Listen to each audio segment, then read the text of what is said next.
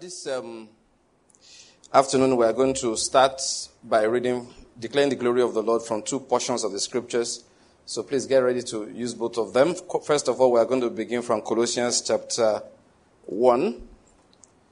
Colossians chapter 1 is where our declaration of the glory of God will come from today. Then once we are done with that, we'll quickly flip over to Jeremiah chapter 10, which I know that by now many of us know it by heart. Colossians chapter 1. Now we're going to read from verse 13, and we are going to stop in verse 20. We are declaring the glory of the Lord Jesus. And as soon as we are done with that, we'll go over to Jeremiah chapter 10. It's still the same person, the same Christ that we are declaring his glory. I want to remind us, please do this. You can just take these all the ones we use here. There are not too many. I don't think there are more than 10 that we'll go over again and again. I have quite a number of them personally, but we tend to read Psalm 2, Psalm 65, 66, Jeremiah chapter 10, now Colossians chapter 1. Just take one each time and just read it out as a declaration, all right, into the spirit realm, giving you authority. You're establishing the lordship of Jesus. That's why we do all of these things. Do you understand me? All right, so let's do this together this afternoon. We are going to start from verse 13 of the book of Colossians. We are reading from the New American Standard Bible. 1, 2, let's go. For he rescued us from the domain of darkness and transferred us to the kingdom of his beloved Son, in whom we have redemption, the forgiveness of sins. He is the image of the invisible God, the firstborn of all creation. For by him all things were created, both in the heavens and on earth, visible and invisible, whether thrones or dominions or rulers or authorities. All things have been created through him and for him. He is before all things, and in him all things hold together. He is also the head of the body, the church, and he is the beginning, the firstborn from the dead, so that he will himself have first place in everything. For it was the Father's good pleasure for all the fullness to dwell in him, and through him to reconcile all things to himself, having made peace through the blood of his cross. Through him, I say, whether things on earth or things in heaven. Amen.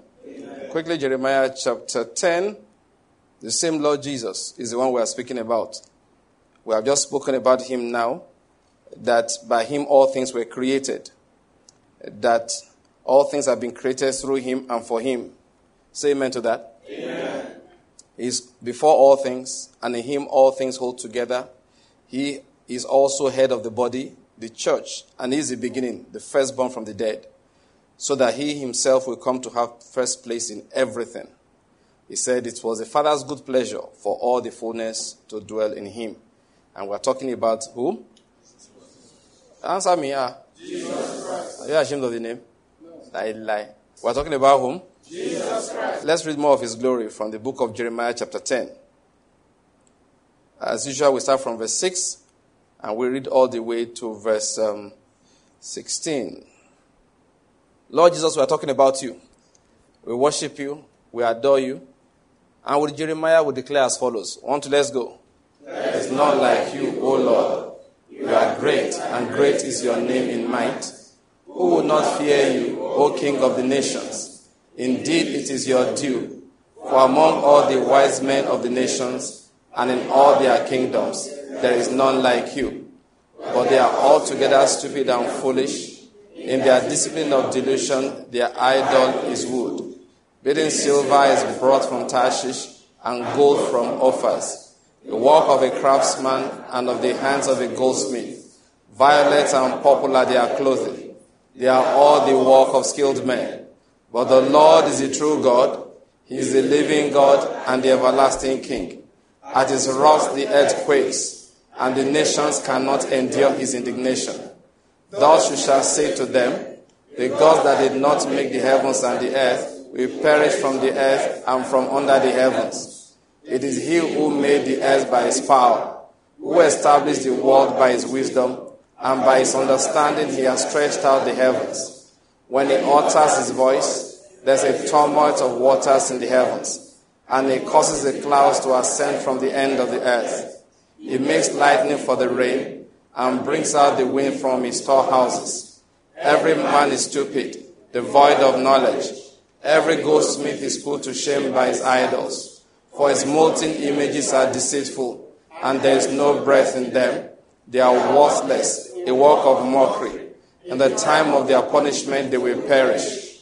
The portion of Jacob is not like this, for the maker of all is he, and Israel is the tribe of his inheritance. The Lord of hosts is his name. Somebody give me an amen. Amen. We declare it again. Jesus is Lord. Say it. Jesus is Lord. One more time. Jesus is Lord. One more time. Jesus is Lord. One more time. Jesus is Lord. For the last time now. Jesus is Lord. Amen. Amen. Of the increase of his government and of peace there shall be no end. Amen. Upon this rock he has built his church, and the gates of hell shall not prevail against it. Amen. The church will advance. Amen. We declare in this land his knowledge will advance. Amen. In this land his church will advance. Amen.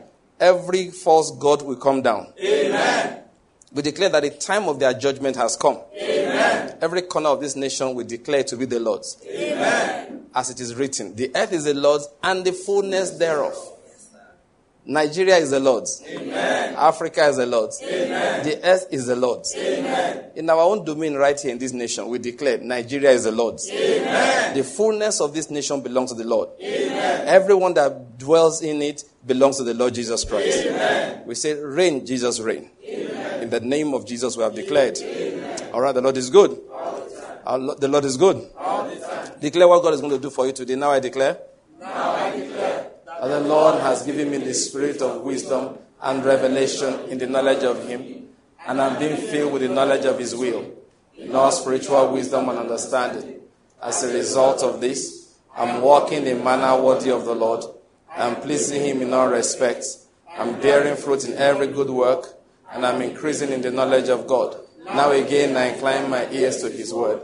The word is entering my heart. It is giving me light and direction.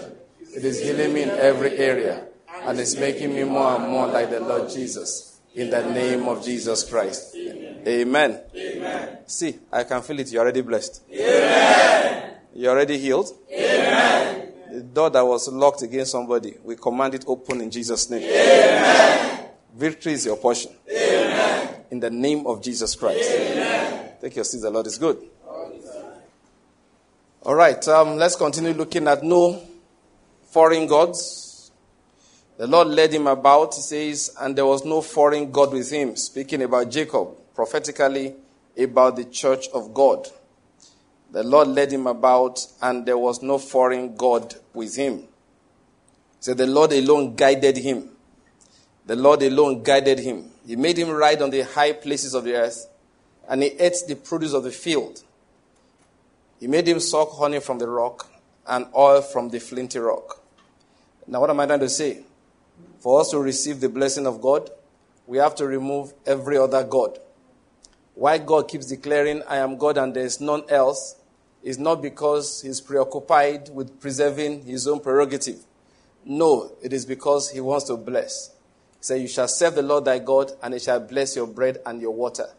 Now, the God that you serve is the one that will bless your bread and your water. If you serve a God that doesn't have control, then you are wasting your time. Those who worship them become like them. That's what the Bible says. You become like the God that you serve. You become like the God, like now, if you are serving the Lord, eventually you become like him.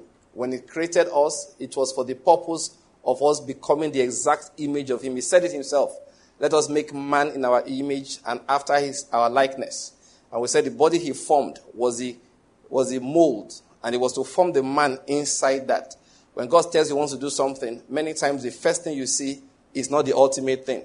That thing is actually what the Bible calls the foretaste and earnest of what he really wants to do. You can see where he is going by what he declares at the beginning. So he says to a man like Abraham, I will make a father of many nations I have made you. Abraham was alone. You understand my point? Just him and his wife. But God said at that point, a father of many nations I have made you. But he began to work with him. A process began in his life. A process began. He developed him until a number of things happened. And most importantly, his faith reached the level where he trusted God absolutely. So that became the main focus of his fatherhood. So that now we are children of Abraham if we are people that walk by faith. We don't have to be carrying the physical genes of Abraham. The spiritual genes of Abraham is what we carry. So indeed now he's a father of many nations. Of course, he has natural descendants. We know about Ishmael. We know about the one that had the promise, Isaac. And we know that children came after Isaac later on through his other wife that he married after Sarah was gone. But those are just some nations. I hope you're getting my point. The real thing that God was going after was the spiritual genetic, offspring. His spiritual offspring. Those are the things that God was going after. Now, I'm trying to say something here. So at the beginning when God said, a father of many nations, I have made you. You now saw the process begin to unfold. In the same manner, when he said, let us make man in our image and after our likeness. Okay? What you saw at the beginning was a mold. He was supposed to now form the spiritual nature of himself into that man that he made. And that was all Satan wanted to scuttle. So Satan came to Adam, come, let us become independent of God. God didn't want an independent man. He wanted somebody that was exactly like himself. So that you see, Jesus will tell you, I and the Father are one. He said to Philip, have you been with me all this while? And you still don't recognize some things. How can you come and say, show us the Father? Even if I was to point the Father out to you, you wouldn't see anything different from what you have seen in me. That's the point he was trying to make. I hope you're getting my point. You wouldn't see anything different from what you have seen in me. So that's what God was doing. So when we are worshiping him, we are becoming like him. We have said it several times. God did not create us so that we can worship per se. The way people make it look. No. Worship is a means to what he really wanted. He said, let us make man in our image. That's his aim. Let's make man in our image. He's making us into his image. So if we worship him, we become like him. If we worship other gods, we become like them. And eventually, when the time of their judgment comes, what happens? They are destroyed. And everyone that's like them, I hope you're getting my point. They will perish with them. They will perish with them. That's just the way it works. That's the way it works. So let's bear that in mind. That's the purpose of the whole thing. All right? Now, we say no other God. So remember what I said earlier? There's the spiritual side of the gods, and then there's the physical side. Those days, people bowed down to idols. They were worshiping other gods. Now, people hardly bow down to idols. Some people still do. It is it's pretty unlikely. I'm not saying it's impossible. It's pretty unlikely you get to a European country and see people bowing down before an image. Meanwhile, they were champions of it those days. But these days, you're not likely to find them. Okay? Bowing down before the image of Diana, the goddess. All right? And worshiping before it. They won't. The image, they will not. But the God, they still worship. The image, they may not bother. But that God, they still worship. And that's why you find God, as an example, tell you about the Antichrist, the beast. The mark of the beast is given to those who worship what? The beast and the image. I hope you're getting my point. Because sometimes people worship the image, others don't worship the image, but they still worship the beast. Now, please bear that in mind. All right? Bear it in mind. So many times we are not bowing down to images, but we are still worshiping other gods. These days, other gods are systems. Most of the things people worship these days are systems. As an example, atheism is a system. I said it's a God. It's a God. It's a matter of faith. For you to say there is no God, see, if people say that as a scientist, there's no proof there is God. There was no proof, physically speaking, that there were black holes when they believed there were black holes. I hope you're getting my point. You say, okay, what about dinosaurs? Most of what they call dinosaurs, do you know they've never seen the bone of a dinosaur? I hope you get the point. What about the images we see? They are fossils. Those things, if you break them down, is rock. It's not the real bone. It's rock. Bone does not last forever. After a few decades, it melts and disappears away. The weather will destroy it entirely. The ones that you see are the ones that rock was deposited inside. The thing died in water. Water covered it. So minerals entered into the flesh, and the minerals were preserved. What am I going to say? Don't even think somebody saw a dinosaur. What they saw is the remnants. So what if I said somebody carved it those days? How can you prove me wrong? After all, a stone you have seen. But people believe those things existed. I hope you're getting my point here. The same people now claim that there's no evidence of God. Don't be silly. There's more evidence about God than there is about the black holes that you've never seen. There's more evidence. Every day, if you know, millions of dollars is spent annually looking for life on other planets. They've been doing it for decades. There's still no, but they keep looking. Why have they not looked for God? For you to say there's no God, you have to have searched every corner of our Milky Way galaxy at least. Nobody can do that. It's impossible. So you can't say there's no God. You have not even said the Milky Way galaxy. And the Milky Way galaxy is one galaxy out of over 200 billion other galaxies. The closest galaxy to us, you don't even know what's inside it. And if indeed there is a God, one thing is sure about him, you will not be able to detect him with your telescopes. One thing is certain, you will not be able to detect it with any physical implement. After all, the very concept. The other day I was watching this man. In fact, I have a classmate who seems to follow some of these funny people. So I saw the video somewhere. Can't remember where, but I went on YouTube, looked for it, downloaded the video, so I could post it to my class group. So I pointed to that guy. I said, my friend, listen to your guy, Richard Dawkins. I said, I've never really listened to him before. I said, it's my first time. I said, the way you guys talk about him, the way you talk about him, the way he's famous, is what they call an evolutionary biologist. I said, I expected somebody who had a lot of sense. I said, this guy is as stupid as you see them come. I told the guy, I said, this is the guy you follow? I told him I'm disappointed. He did not pass any comment. Because he was being interviewed by another scientist who also does not believe in God, but he's what they call an agnostic. Is there God? There's no God. That guy says something. Listen to what I want to say. The other physicist, that one is a physicist. He said something for Dawkins to hear. He was interviewing Dawkins. Dawkins is a biologist who says absolutely, categorically, there is no God. So this guy asked Dawkins.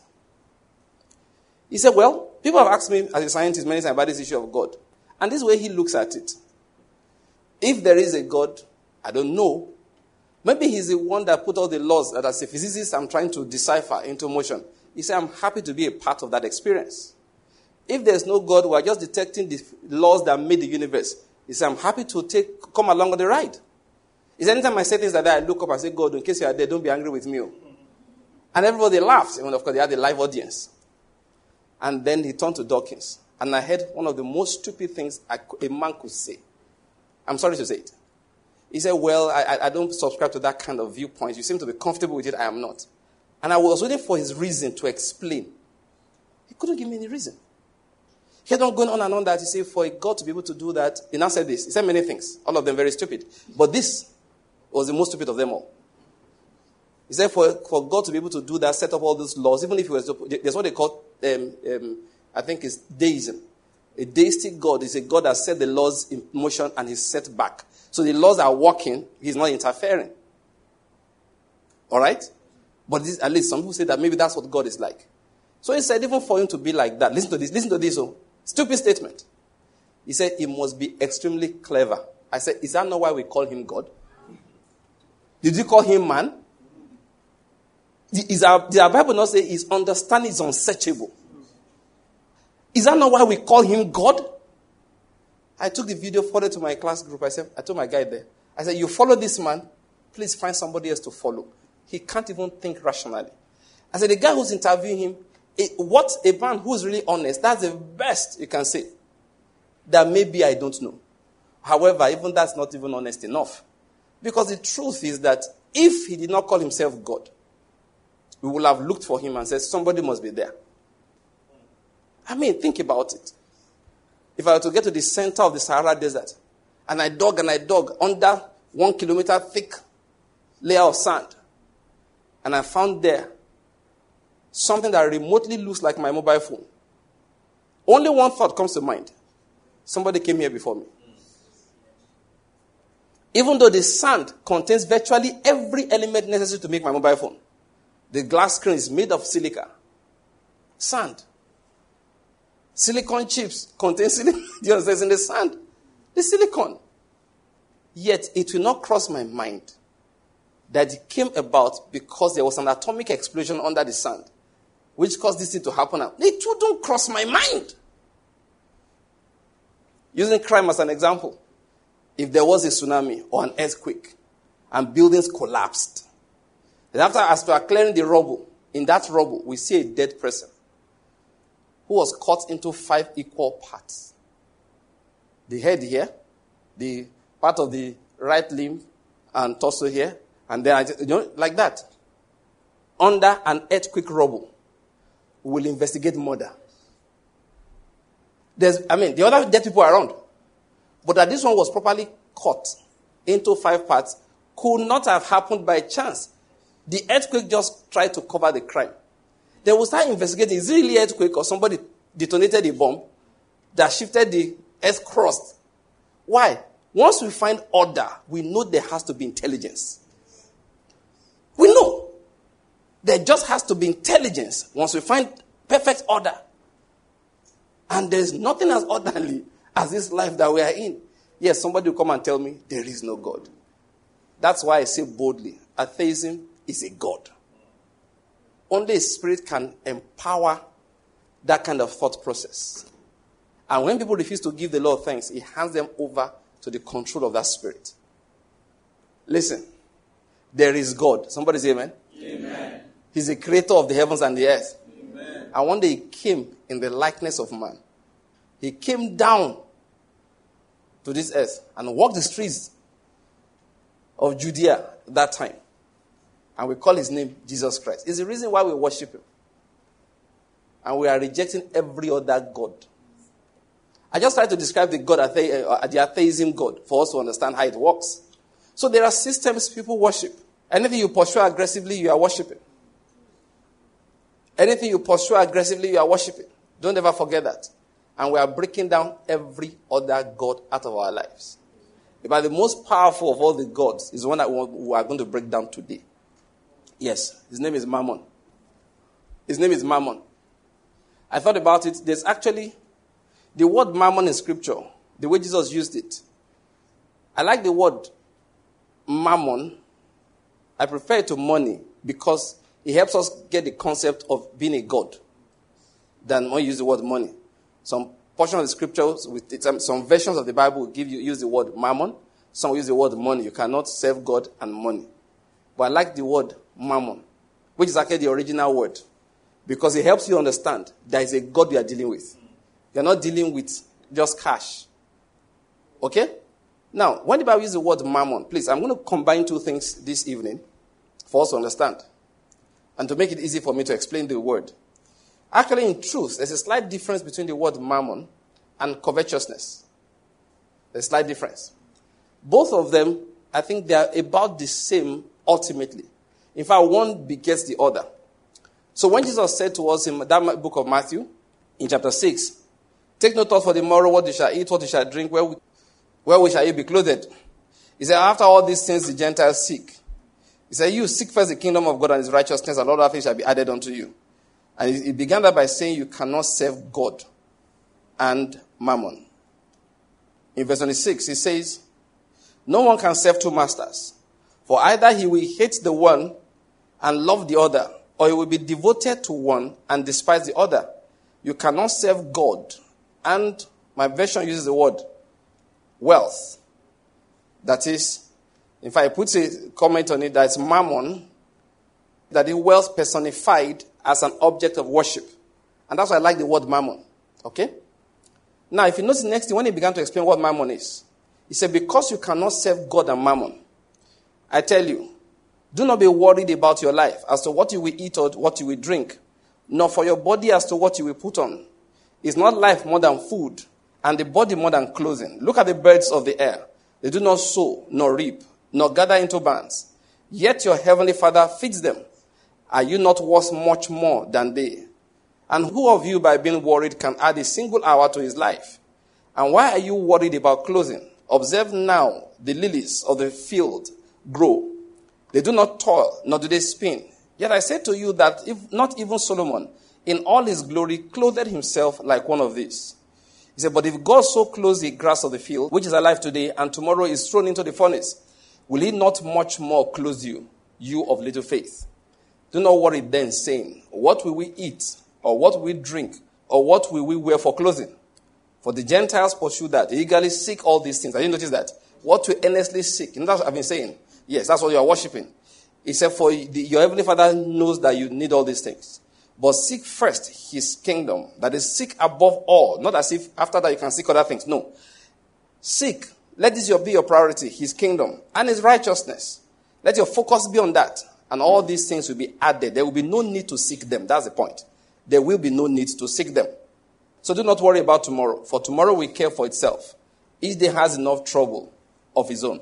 Now, why did I read all of this again, even though quickly? To point out the fact that mammon, this is how it starts. It starts as legitimate quests. It doesn't start as, me too, I want a Bentley. I said there are two things I'm going to combine. All right? First, this is a fundamental part of Mammon. It's about basic necessities, basic survival in life. That's what it is. Basic necessities, basic survival. What shall we eat? Now, once you start that, there is no stopping. You now get into covetousness. When you start initially, it's not covetousness. What shall we eat? It's normal. What shall we drink? It's normal. With what shall we clothe ourselves? It's normal. That's how it starts. But eventually, sometimes you now see a man begins to pursue that. Then starts acquiring money and laying up wealth on the earth in such a manner that you start wondering, is this fellow all right? He starts acquiring. When it began subtly. Just, I need to have enough food to eat. That's why when I'm talking about it today, I'm going to combine both. I will not separate them. Because the person who is just looking for, let me have enough food to eat, have a car, have a house, and I'll be okay. You don't feel righteous. You are just as bad as the person who wants 100 houses, 100 cars, and who wants to lay up gold in literal, bars in his basement because does not understand how this currency is fluctuating now. The word of today has really taught us that we need to trust God. I've been learning it for a long time, but this in the last few years, I'm learning it even more than ever before. We need to trust God. Let me say this. In this your life, You see, you just have to, how do I say this? You just have to live for something. You have to throw yourself into something. You have to. And as believers, what you need to do is throw yourself into faith. Determine that I want to follow God, I'll follow him to the end. Now, let me put it like this. There's a fatalism that you require to walk by faith. There has to be this, if I perish, let me perish part of it. Our Lord, our God is able to deliver us. True of us? But you must always add, even if he doesn't, we still will not bow. Many Christians, many people who are practicing faith today, they practice a kind of faith that God has to deliver, otherwise they will deny him. If he doesn't deliver, then he's disappointed. One day I stumbled into a tweet by one young woman. I said, I don't know which church you go to. He said, God failed me again. I said, listen, you have to understand, there are statements that can't happen. It's like saying, I'm just coming back from the funeral of God. Does it make any sense? Where are you coming from? I'm coming from Imo. What happened? God died. Went to bury him in Olu. Once you say it, I keep driving because I know they're about to arrest you and take you down to the psychiatric hospital because something is wrong with you. There are things that cannot happen. You say, I know God lied about this one. You know it's not possible. I hope you're getting my point. Some things are not, I don't know who trained that young lady. But you can understand her mind was working. They said, pray like this. I did. And usually, I can bet money on this. She has given a seed. People don't say that if they didn't do something. They told her first fruits. It was an exam she took. She failed. She probably took that exam sometime in February. January salary came in. She made sure it was complete. She gave God's first fruits. She tithed regularly for the previous year. Her prophet's offering, complete. Everything. She did everything. Then she wrapped, possibly, her application with mantle. You know now. Don't you have neighbors that do such things? Even sprinkled the blood before she entered. She must have done all of those things. That is why she will be shocked. One young man wrote us a letter once. He did all these things. Many of them. He believed God for a new job. So he resigned from the old one. And the new job they didn't give him. So he said, what did he do wrong? I replied, I said, nothing. That's just life. Get used to it. That's just life. It's just life. Because you're a believer doesn't mean you get every job you apply for. In fact, the one you sow seeds for is the one you will not get. After all, you covetous, unbelieving soul. Is it not because Shell pays so much that you are sowing seed for their job? Enugu State Schools Management Board has been looking for workers. Have you sown seed to get a job? Only. Can't you see the onyoshiness of your soul? Now say, God failed you. How can he fail you? He refused to follow you in your path of covetousness. You say he failed you. This young woman was writing an exam. I think it's IELTS, one of these foreign exams to be able to go abroad. God said, you are not going. You say he failed you. Who taught her? Who lied to you? Listen, there's a fatalism that faith requires. When I'm following him, let me die. If I perish, I perish. Like I say all the time, write on my tombstone, when I'm dead, this man died believing God. I like it like that. And for goodness sake, what is wrong with people? Don't you see, okay, you look at a Muslim, say he doesn't know the true God. He does not know Jesus Christ. Yet, out of zeal for what he knows, he blows himself up. Are you not even ashamed of yourself? Are you not ready to miss a few meals for you that know the true God? Your elders in the faith on the knowledge of the true God and the Son, Jesus Christ. Go through what they suffered. People like Paul, shipwrecked how many times? Floating the deep for how many hours? Flogged how many times? Abba. Then the sign of your own faith is anytime you ask God for something, he brings it. Let me tell you, it's a sign of faith that after he did not bring it, you say, Lord, I love you. You say, why do you love me? You refuse to bring it. That's it. That's what I mean, that there's a kind of fatalism to faith. And that's the fundamental thing. If I perish, I perish. If I perish, it's part of faith. If you don't have it, you can't serve God. If you don't have it, listen to me. You can't serve him. I remember the story that Rabbi Zacharias told of a man who, when the communists invaded, I think, Cambodia, when they took over, was it in Cambodia, one of those places? So, of course, the Americans sent help to evacuate the Americans, and the Americans got the missionaries and all of that. So they tried to get this guy out, being a Christian. So the missionaries said, come, let's go. They knew what the communists would do. They would kill everybody. He gave them his wife, gave them his children, they entered the helicopter. You come in now. He smiled, they said, you go. That he wants to wait to meet the communists. Why? He said, maybe I can win one. 1 hour later, he was dead. They drowned him. He didn't regret it. He wasn't sure he would leave. He said, no, but I can't get out of here. An hour later, he was dead. So then I'm coming to tell you a story of, as he began to go. No. He had the opportunity to escape. He gave the missionaries his wife and his children. They put them on helicopters. Americans evacuated them. What about you? He said, maybe I'll be able to win one communist. That's all he wanted. He didn't think he was going to leave. And really 1 hour later, he was dead. They didn't shoot him. They drowned him. You think he regretted it? Not one bit. Because one thing is sure. His death is a seed he planted. Those communists will preach the gospel. You think God didn't know what he was doing? God could have delivered him. Let's bear it in mind. Faith is not the way by which I get the finest cars, the finest house, the finest husband, the finest wife, the finest children, the finest money. That's not what faith is. Faith is I will follow God wherever it leads. That is faith. I will follow him wherever it leads. That is what faith is. I will follow him wherever it leads. That is what faith is. I will follow him wherever it leads. Wherever following him leads me, I will go. Wherever he leads me, I will go. If we die in the process, after all, Paul said, to die is what? Gain. Many times Christians live as if everything is on this earth. It's on this earth. They sow seed. They want rewards on this earth. Is this earth the last day? It's not on the last day Jesus will come and say, I was hungry, you fed me.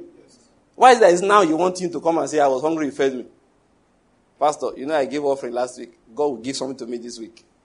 Is this the last day? It's not now. We want our reward before the day. When I say onyoshiness on people's souls, they are laughing. Can't you see it? Right now, Christianity, very few givers, mostly investors, demanding everything for the seed that they sow. Somebody who really wants to follow the Lord must be ready to die for him. Yes. That's it. It's like I have started. Where will it reach? I don't know. He called Abraham, come, follow me to a land into which I will be your guide. The man did not know where he was going, yet he left. Let's talk about Mammon, which is one we are casting down. Mammon is the opposite.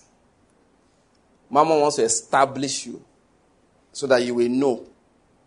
A friend of mine was moving abroad at a point in time. If it's now, I'm not so nice. Those days I used to mind my business a lot. But maybe I was tired, maybe that was the issue. I didn't ask him questions though. He was the one that started talking. Why I need to move to the UK is because, you see, there you can plan for your children. And I was looking at him like, are you all right?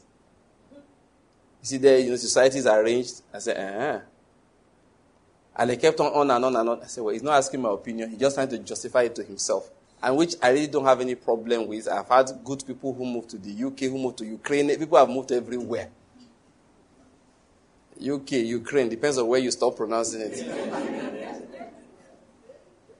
All right? But that story of because of this and that, please leave that there.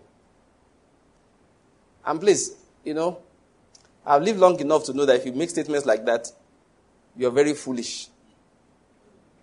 I went to preach somewhere, well-to-do people, a few years ago. One woman there was talking with me.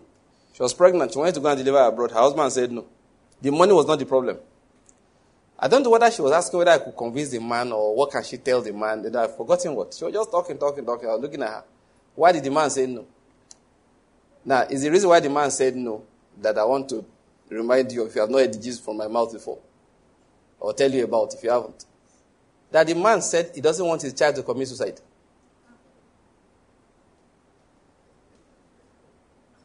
That's all. That this child you want to born for me, he will not commit suicide. That's how he has a cousin. Now so, Pekin, a child that was born abroad, raised, in this structured society where he can plan for the future, woke up one day, shot himself. He was tired of life. He went and overdosed. Anyway, he killed himself. So this guy looked and said, if that boy had been living in Ajegunle, he would still be alive. If that boy had been in Abakaliki, he would still be alive. So the man told his wife, this belle where you get, you're born in this Pekin where he is not likely to commit suicide. That was all that concerned the man. That you're asking me to give my son the opportunity to be able to take his life anytime he wants. No, this one, give me one where that I can beat sense into him when I feel like. Now when he wants to commit suicide, I will think of what I will do to his dead body.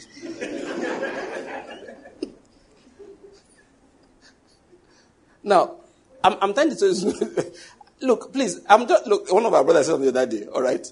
I had a good laugh. He described the problems he had in the first one, in the particular week, how he he spent a lot of money repairing his generator in his office. And then the man who was fixing it, maybe left the tap open, something like that.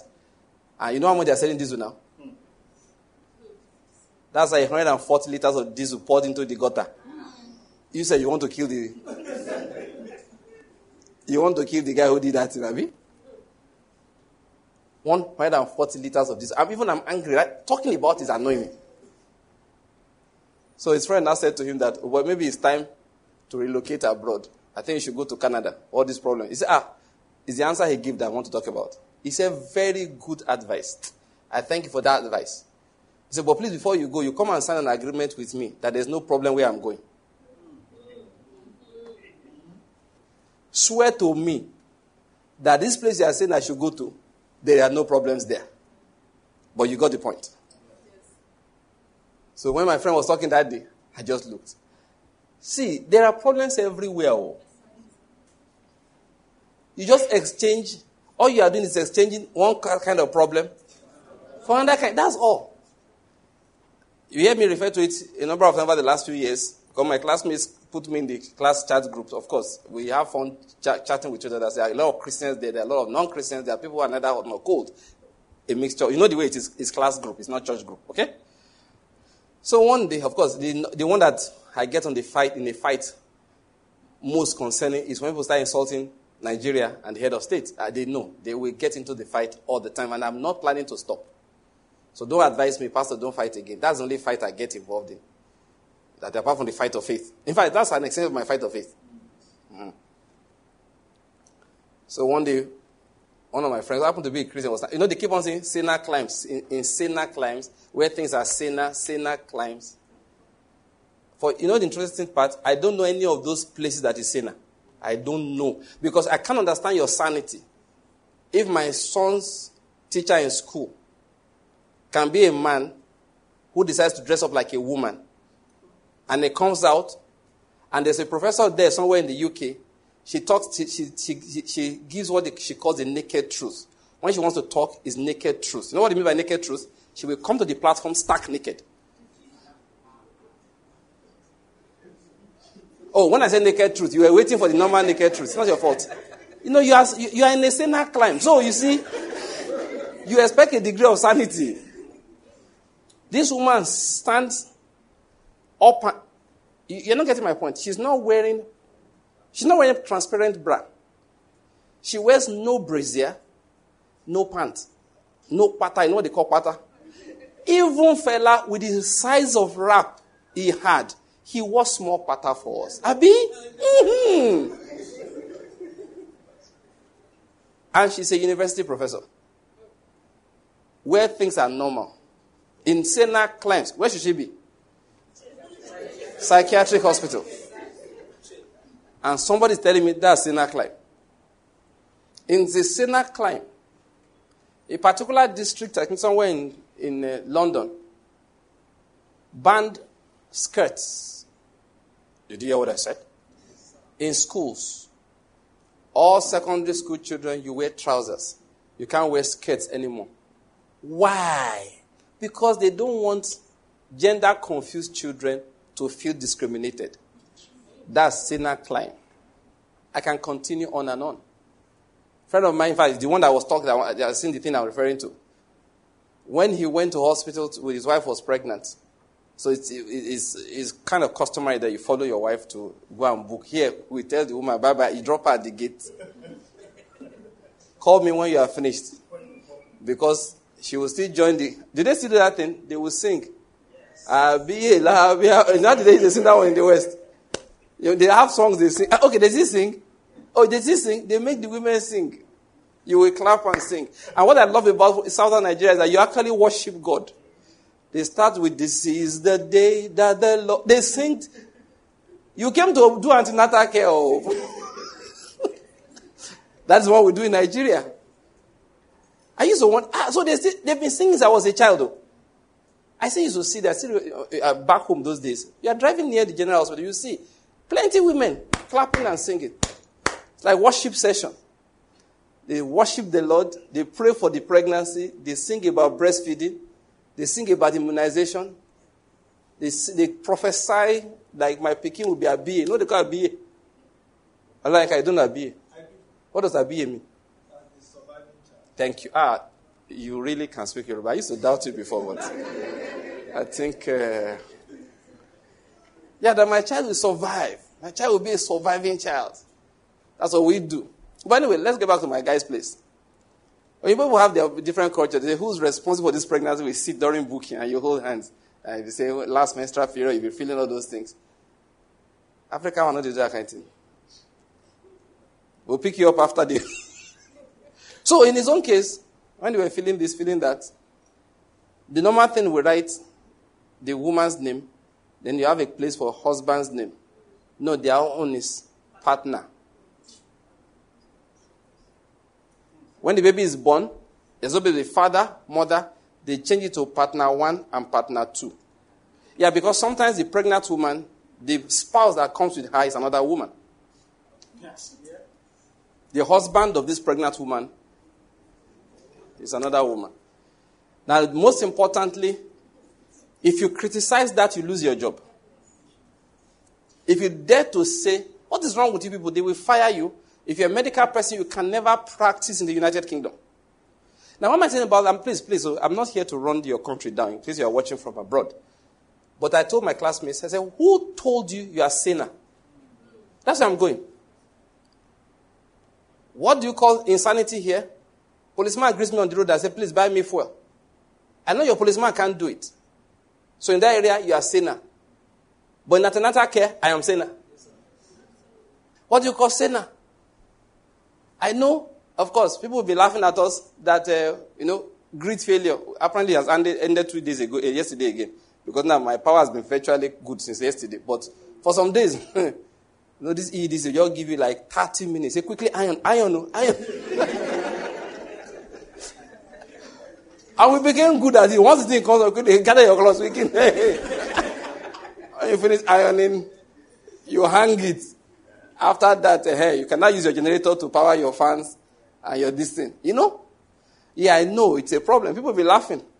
In my mind, that one, nobody should laugh about power failure. Because when God wants to give you your own power failure, when our power fails, we are used to it. We have power banks for our phones, rechargeable for everything. On top of that, we have our generator waiting with 30 liters of petrol already reserved. But you are not used to it. When it goes, bam, confusion. You'll be confused. You now tell you that it's hurricane that blew this and blew that. I said, God is just warning you. One day we'll remove it for 1 whole month. But the one that happened in Texas, I was last year. There's this cold spell that brought down power lines and stuff. There was a massive problem, sir. I love that. One guy don't start generator, they recharge phones. I'm not joking. This was in America.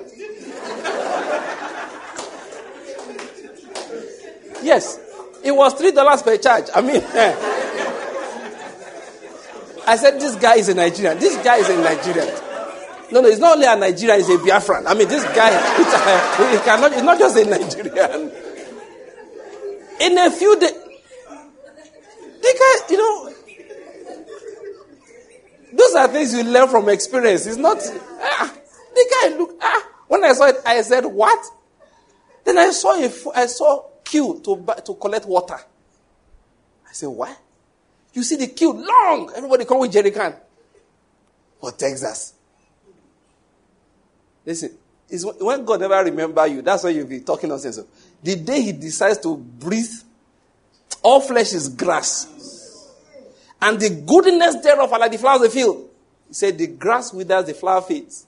When the breath of God blows upon it. The day God blows upon this you are making noise about, you will feel like a Ukrainian with Russia against you. I know what I'm telling you. So I told my friend, I said, listen, what do you call sinner climb? What is sinner climb? Sin in one area, insane in another area. So I said to my colleagues, I said, people, each person, make up your mind the kind of insanity you want to live with. I said, the one you are living with, I'm sorry, I can't stomach it. My son can't go to school and his principal is a lesbian married to another woman. It can't happen. I can't stomach it. Maybe you can't. For me, it's better for me to hear that they are cheating in the school. I will teach him not to cheat. And God forbid that he should cheat. It's not good, though. But it is not an abominable sin. It's just a sin. There are abominations. Cheating in an exam is punishable by God. But it does not destroy a land for it. You say, your ASU is always on strike. But even the VC gives the Lord thanks before Senate meeting. Have you not been to Senate meeting before? Okay, you have not been. Sorry. Chooks, you have been to Senate meetings. Yes. Sorry, he said, okay, sorry. Me, I've been to Senate meetings. They will, before they start, who cares as an academic environment? The vice chancellor will say, who will pray for us? They'll have one reverend there to pray. Lord, even though we want to deceive ourselves today, but we pray first.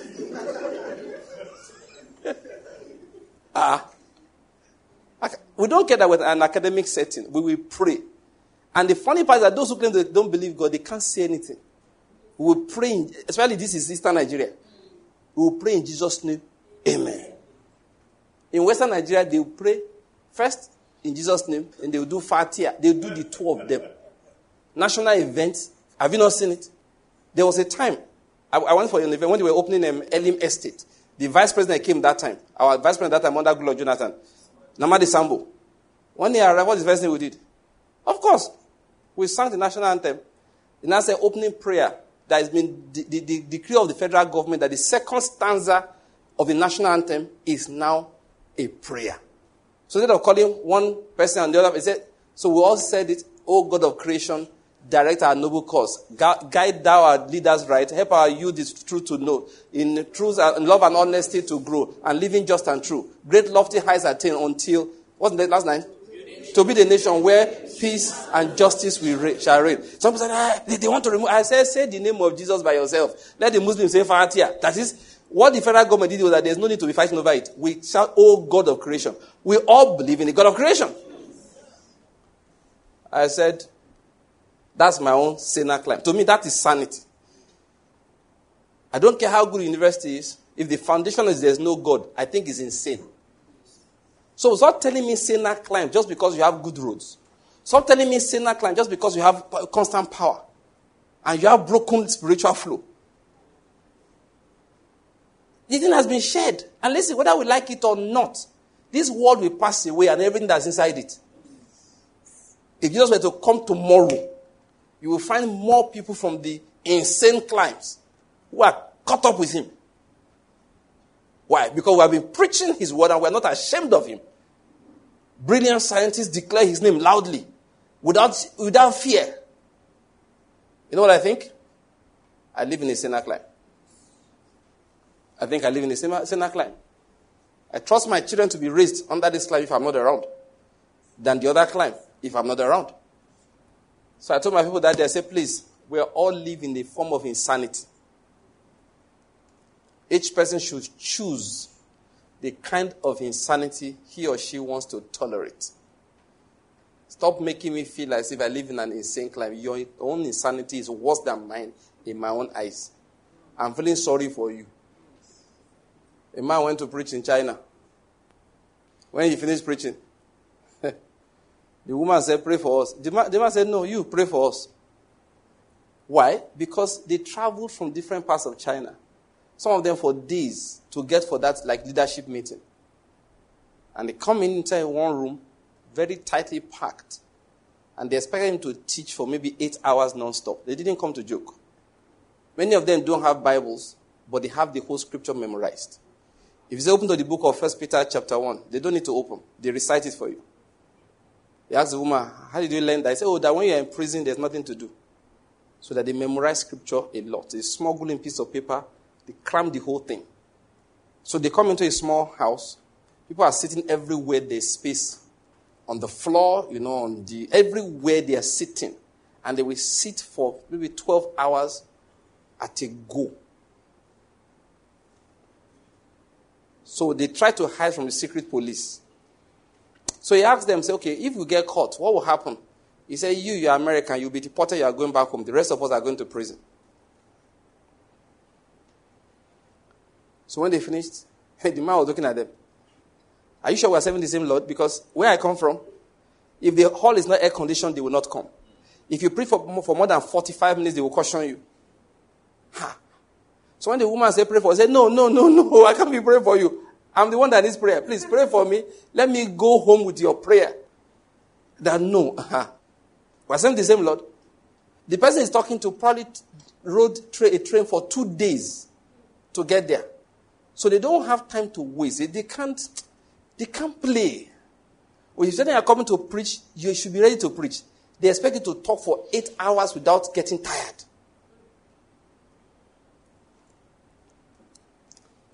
Prosperity is evil if you are not careful. Prosperity is very close to Satanism. I didn't say it is so. I said what? It's close. Because in Nigeria, we have already said that nonsense also. Churches now they say we are doing 5 services. Each service, the word is preached for 30 minutes. 30 minutes is what they preach for. And we say the church is growing. I like one thing one of my friends said. He said, growth, be careful. He said, cancer is a growth. Yeah. And in case you know, cancer grows faster than normal tissue. My friend said, be careful. He said, cancer is a growth. The fact that your number is increasing in the church does not mean you are growing. I digress into that. I know where I got into that from. When somebody told me that I'm going to where I can plan my life. I said, don't lie. You can't, there's no way on this earth you can plan your life. I went to that using an example of somebody who planned the life for a young man who shot himself because he was tired of that life that was planned for him. Yes, there's no way you can plan life. Can plan life one way. The person you are planning for, when he grows up, he say, which kind of useless plan is this?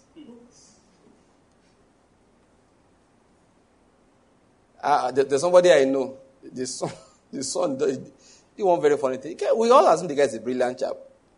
But the way he failed, kept on failing. I said, this boy made up his mind he's failing because of his father. His father had, if you see the plan the father had for him. I know the man didn't give up on the plans. So. I said, one day you will learn. In fact, in my mind, by now, he's just lying to us. I think he has learned. The boy has killed his father's plans. So this plan you made for me, I don't like it. There's one guy ahead of his, I think he says in Aba also. He's a doctor. He went to school, studied. His father said he should be a doctor. He said, no problem. He knew the kind of father he had. He said, no wahala. He read the book. When he graduated, he gave the father the certificate. Say, you wanted a doctor. Take. He now went and learned to be a motor mechanic. He and Udechukwu are in the same business right now. He didn't study, because left to him, he would have gone to do his engineering. His father did not agree. You want to be a doctor? No problem. He did the medicine for the man, graduated, said, Daddy, see the certificate. Say we've collected it. Can we now live our life? And I can assure you, with the knowledge of medicine he has, he'll be able to tune the engine very well. Telling you. They said that's what the guy is doing now.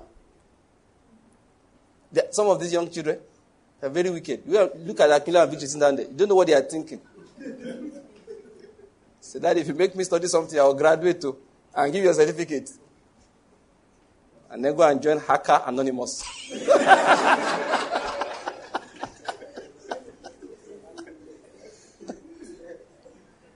So one of the things that God has helped me with that, those things, they don't even bother me.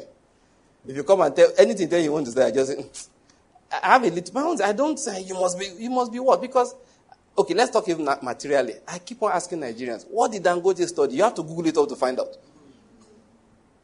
And I can assure you, right now, they study him in MBA schools. You know that's how MBA would behave.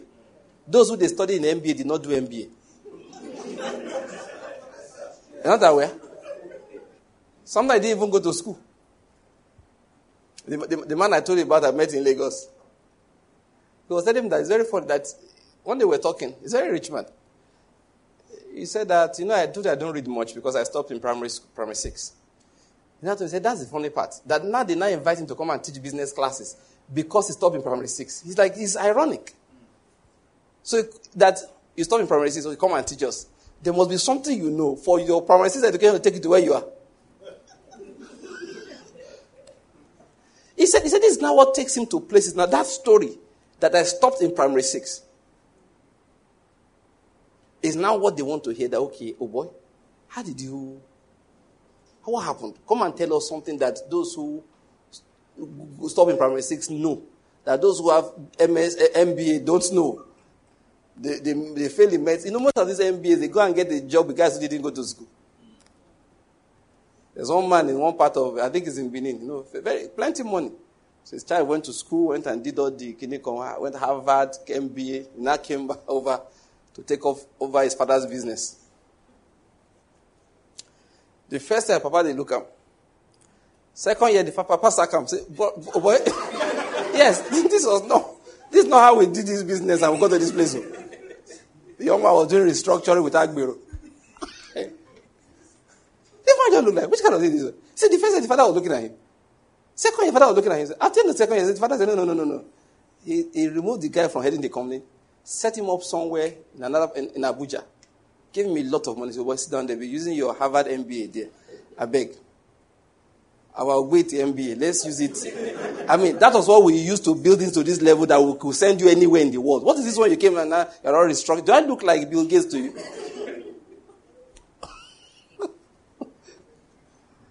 Oh, what about that emphasize? Let's not forget it. You can't plan anything. It's part of the mammon spirit to want to be able to plan things effectively. So as to be able to say that now, by this time my children will do this, I will not do this, will not retire young and retire rich. That is what? Mammon. What did I call it? Mammon. Now listen to this. Because of that mammonic worship, which is actually the desire for self-preservation, people go into covetousness. What do I mean? A friend of mine told me something once. He said, Banky, I was thinking of how to keep money. He didn't want to keep in Naira, and he had plenty of it in Naira. I thought I kept it in dollars. Dollar was losing value at that time. And of course, many people don't know.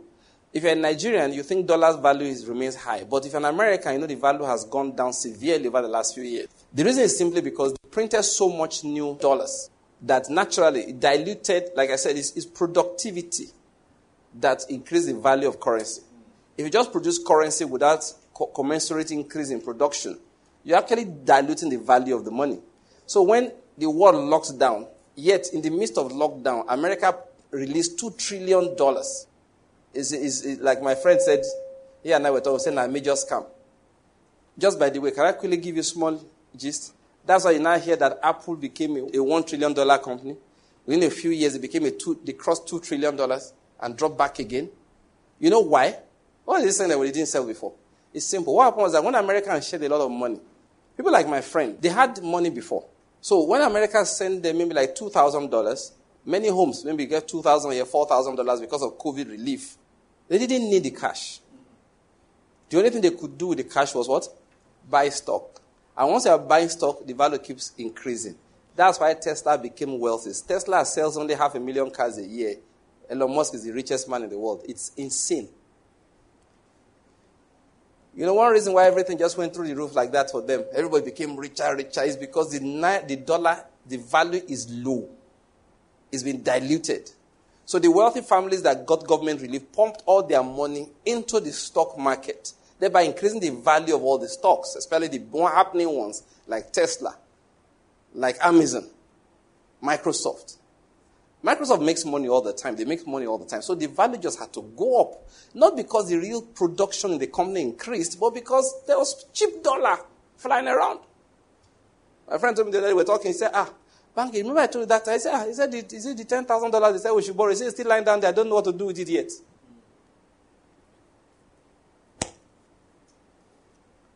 So that's why the other guy I was telling you about looked at it. He was afraid of keeping his money in dollars. Then he turned around and said, should they keep it in euro? Should they keep it in pounds? No, this is where I'm going. He said, Banky, I did not realize I was sweating. That the worry had gotten into him so much. He had so much cash. Well, how do I preserve it for tomorrow? He couldn't find a way.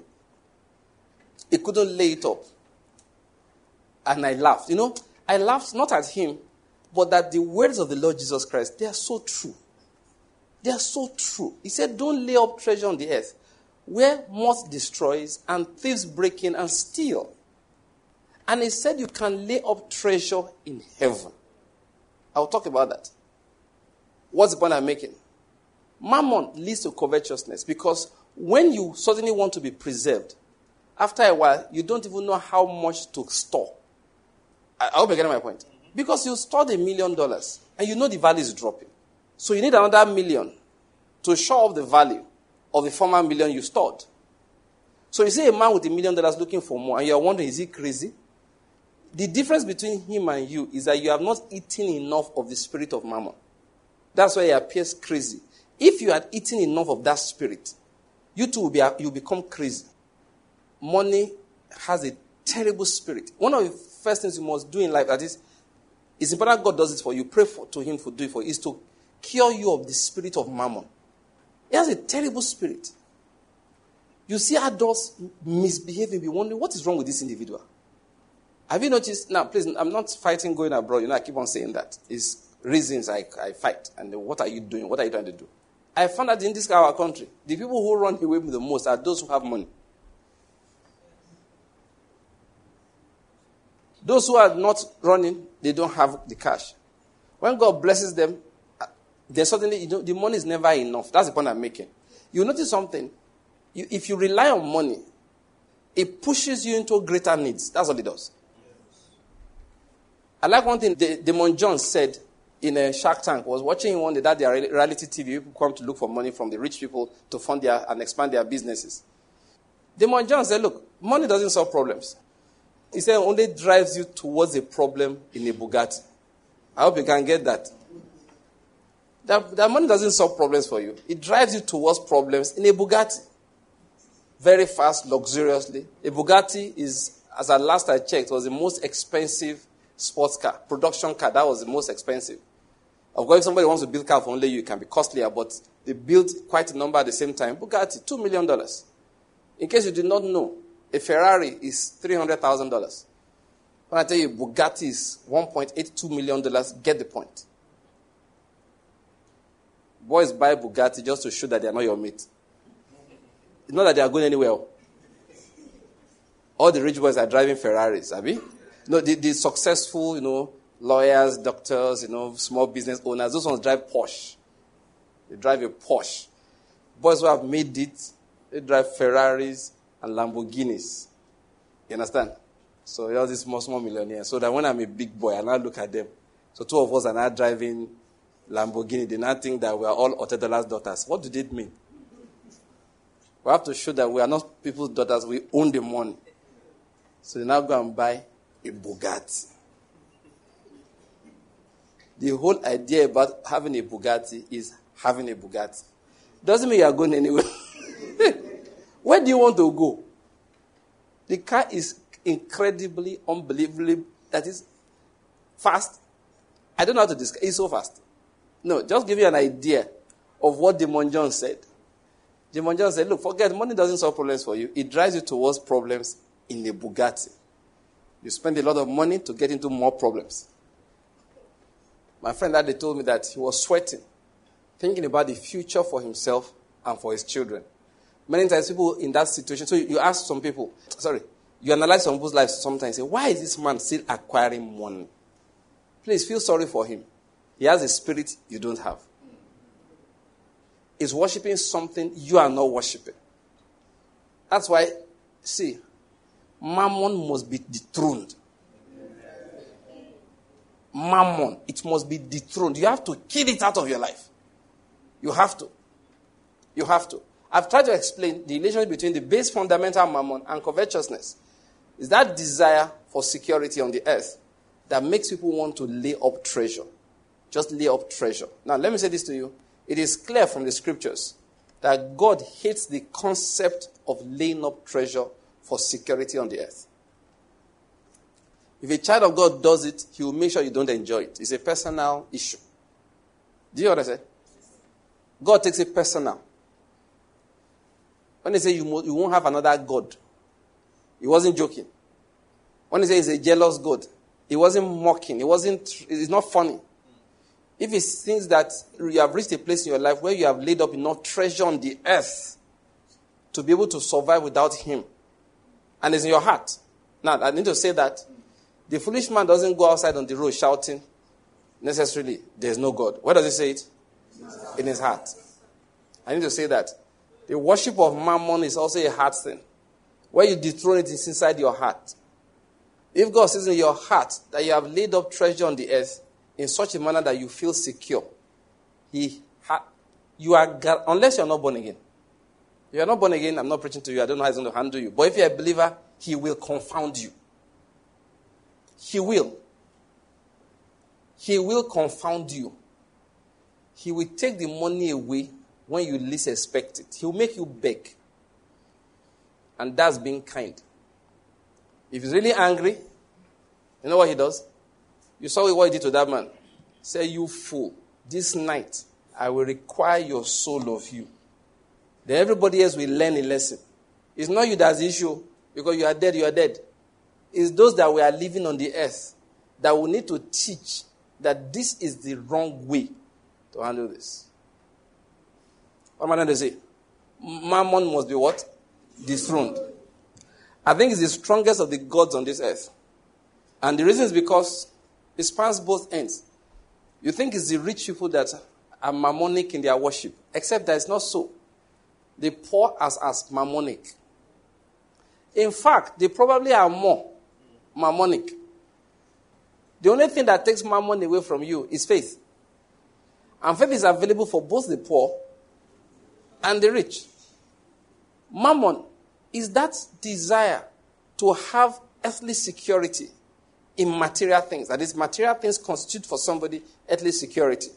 Somebody whom mammon has been removed from his life will not. If you offer a job that's $500,000 a month and offer one that's $50,000, that's really, when it's finding it hard to decide, you'll be like, are you thinking about it? Yes, he's thinking about it, because what's impressing you? It's not impressing him. He's checking many things. Because you told him that the job requires him to leave Enugu and go to Lagos. Like, in his mind, which church will I be going? You're like, when you get there, you find now. No, what if I forget and I can't find? It's so and you're looking at it like, what? Let me remind you of this story that happened years ago. When my wife was pregnant with, I think it was Akinlu. So her mother asked her whether she would like to go and deliver abroad. Of course, natural thing, you want to go and deliver abroad. Who will be excited? If you will not be excited here, put up your hand. I mean, not guys who will telling you, are you going to deliver anything? Talking about the women. So, he said, okay, you just go because her sister lives abroad, her elder sister. That you go and visit your sister, stay for some time, and then you deliver and all of that. So my wife was so excited about it, like, we're going abroad, we're going to stay for some time. You know what she was thinking about? The trip. She was not thinking about Akilu looking like, what? You denied me a British passport? I did. Not me, your mother actually.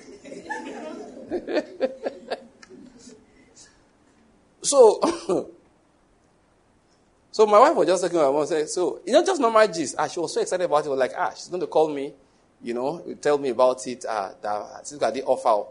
So now asked her mother that, how long after delivering will I come back? So gist now went into maybe 6 weeks, stuff like that. So my wife was looking like, so my husband will not see his child for how many weeks? So her mother was like, is that a problem? Yes, it's a problem. I said, forget, that's it. They closed the idea. The only thing she was like, how man go born in first pikin? Siam. For the first few weeks. That in her mind, you say, check him. Is it good? Now, I don't know whether you're getting what I'm trying to paint here. So an average person, what is 6 weeks? No. It was too weighty. As far as she was concerned. Why? Because the idea of living abroad for her had no weight. It had no... If I remember what her mother told her, say that you and your husband, you are strange people. Her own mother told her that you two of you are very strange. It's that, this is something that other people jump at. Of course, if you ask me directly, my answer would have been no. It's because you didn't ask me directly. And you say, Pastor Banky, why? I'll tell you why. By the way, there was no chance she was going. There was no chance. All right? So just like this discussion happened before I got involved. You say, why? I'll tell you the truth. I'll tell you the truth. Not because I can't let my wife go away for some weeks or 1 or 2 months. It's just that next time I want to preach, you'll be laughing at me. Is that laughter I don't want? That's all.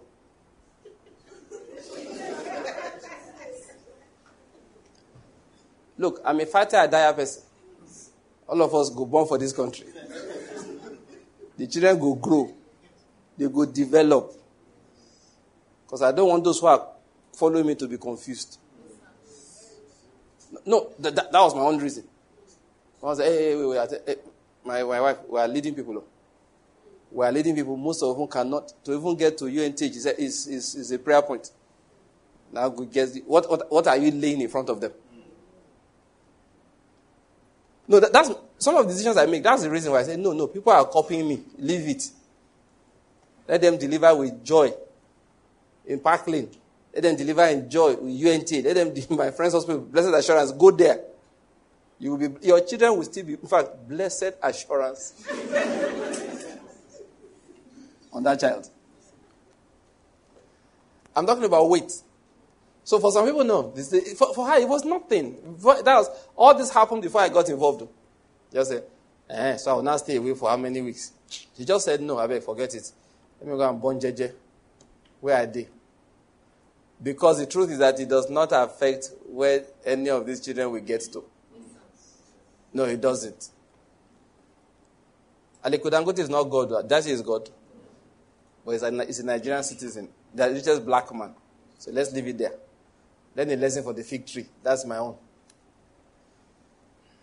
I hope you know citizenship all over the world is for sale. Yes. If Aliko Dangote wants to be an American citizen, it's not hard.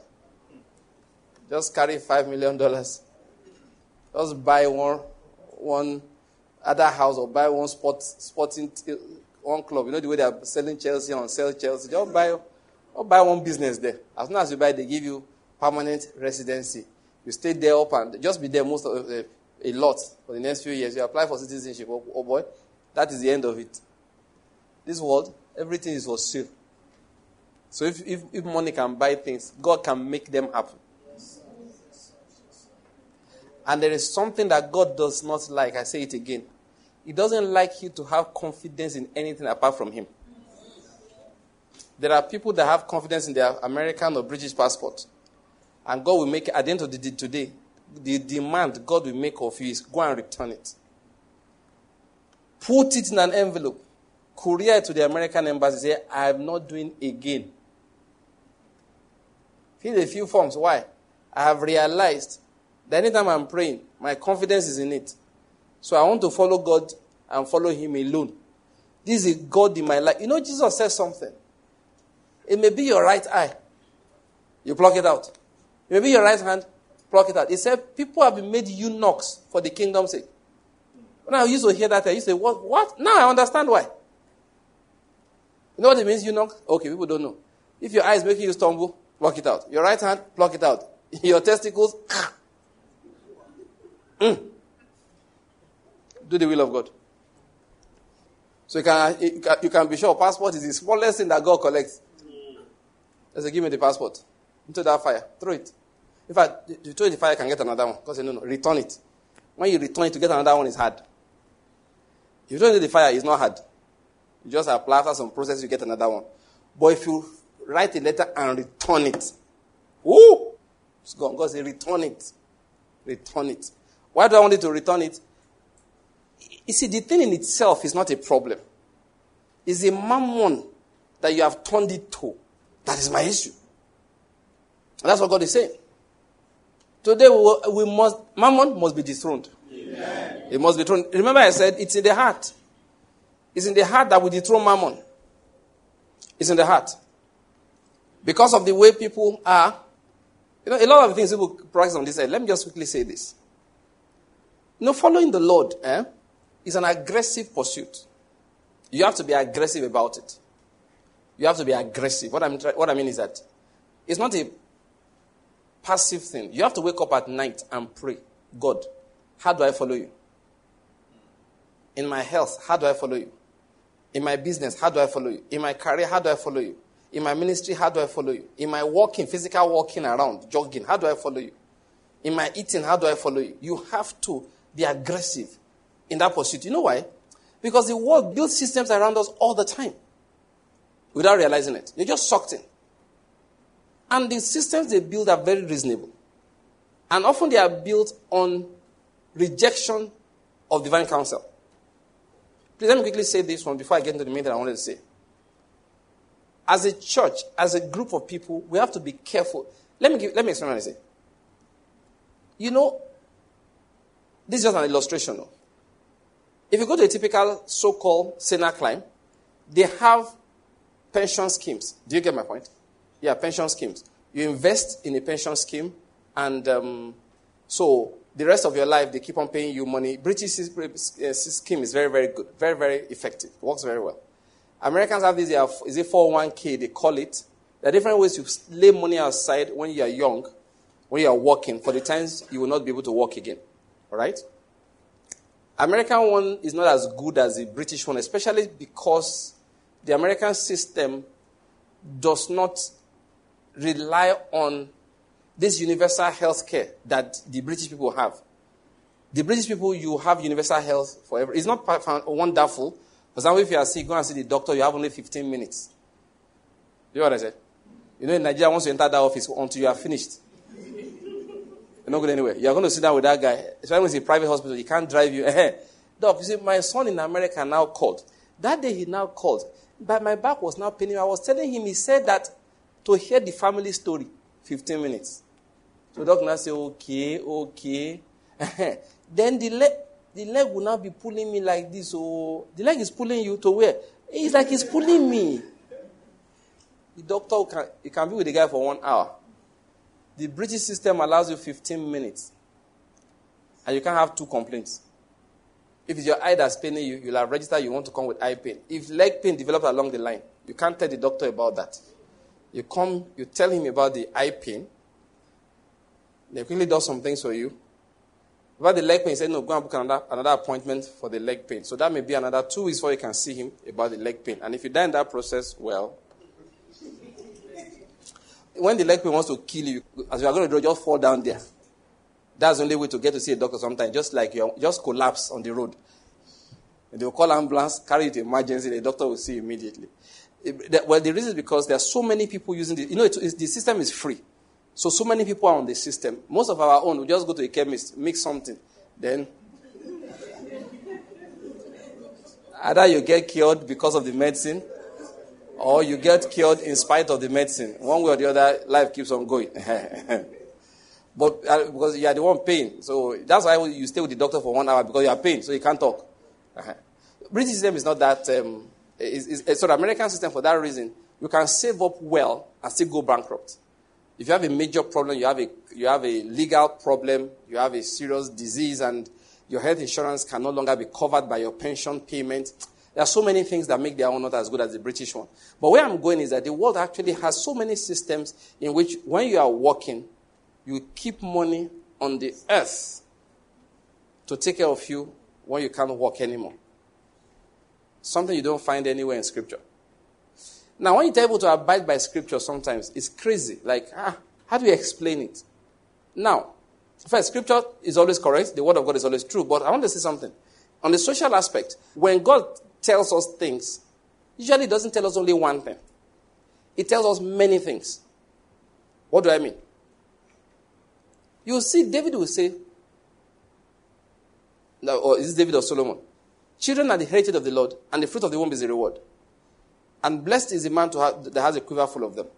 The word will first start saying to you, it's a useless idea to have more than one, or at most 2. Do you get my point? But they don't connect it with the reason why they need to have money laid aside on the earth.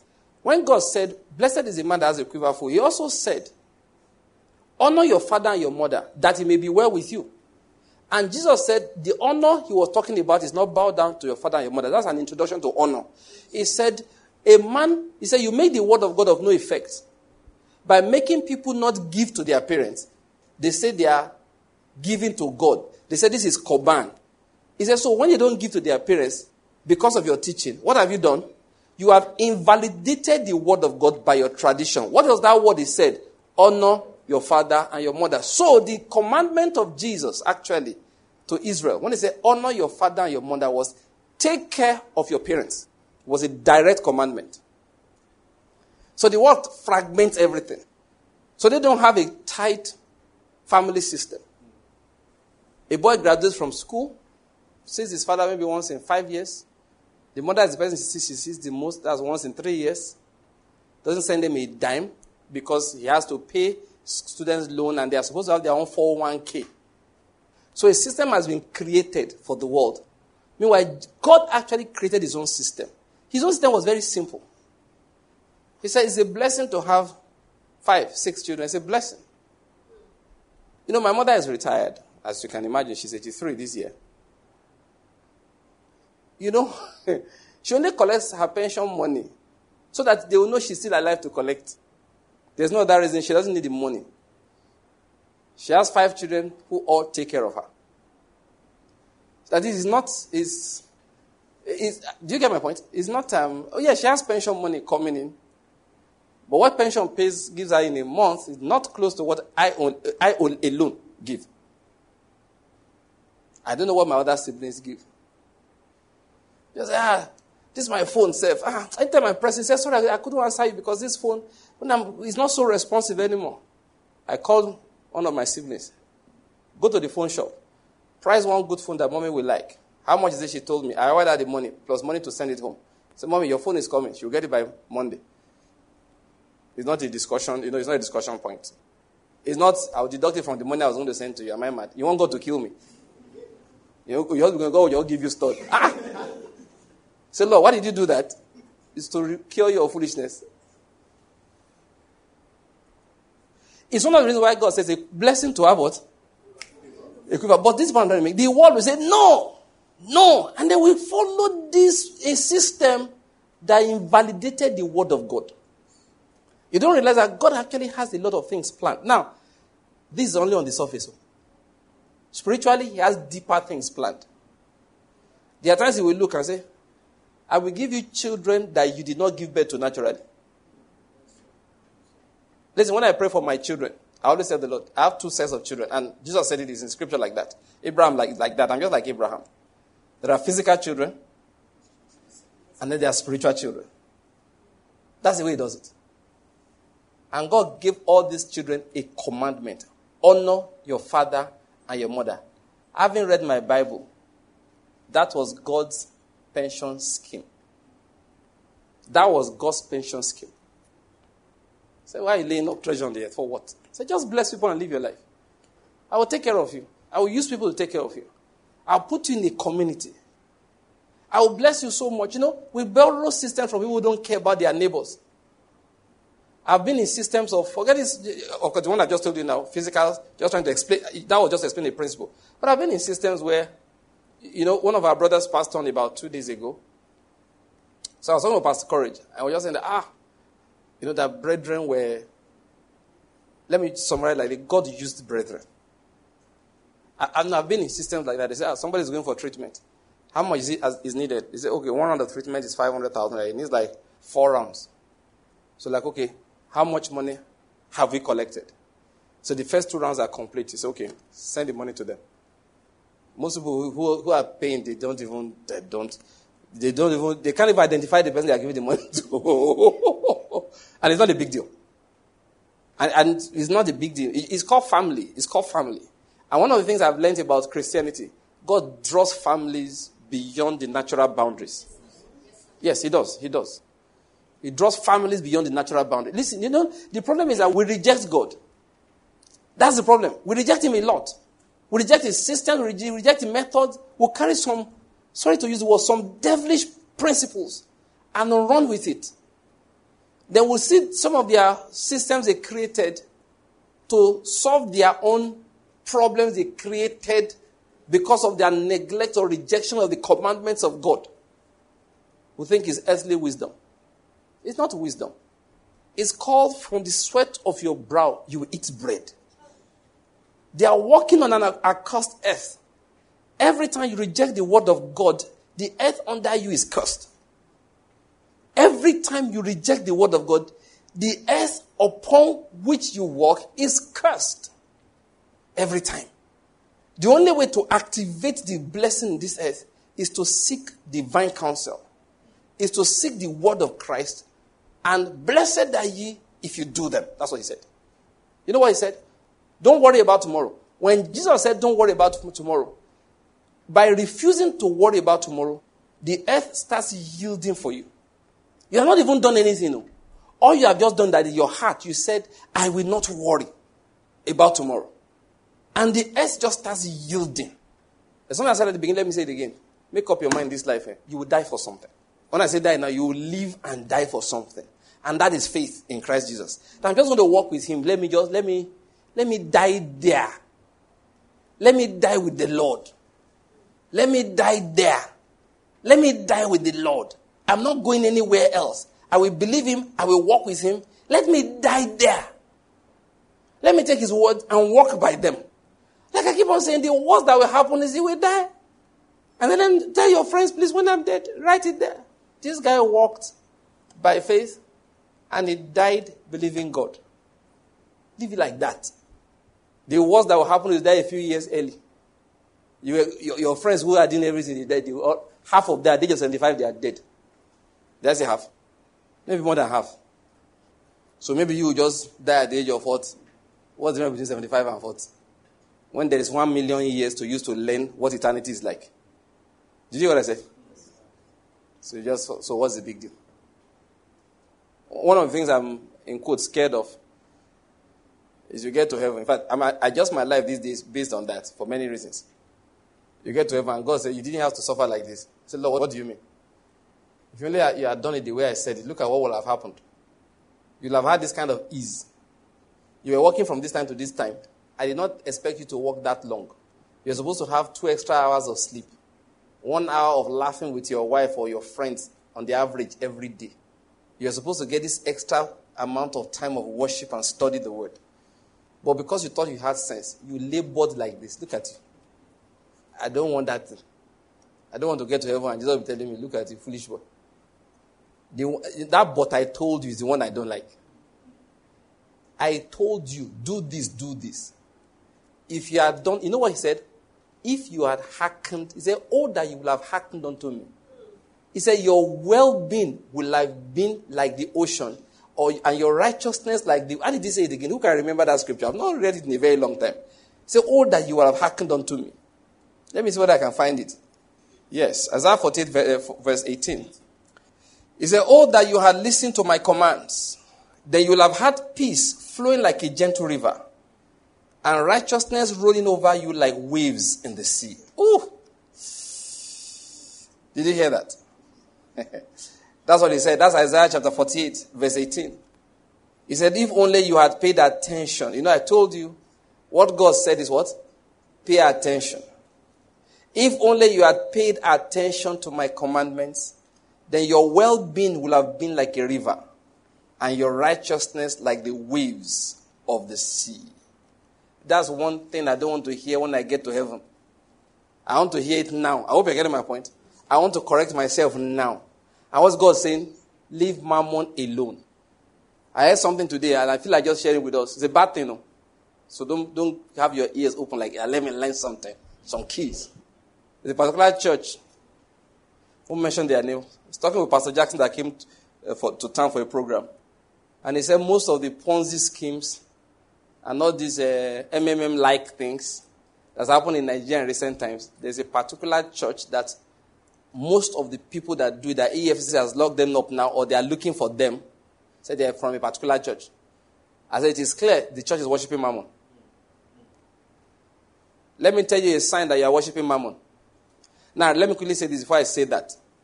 Last time we said Solomon did not deny God. I hope you know that. What did he do? He added.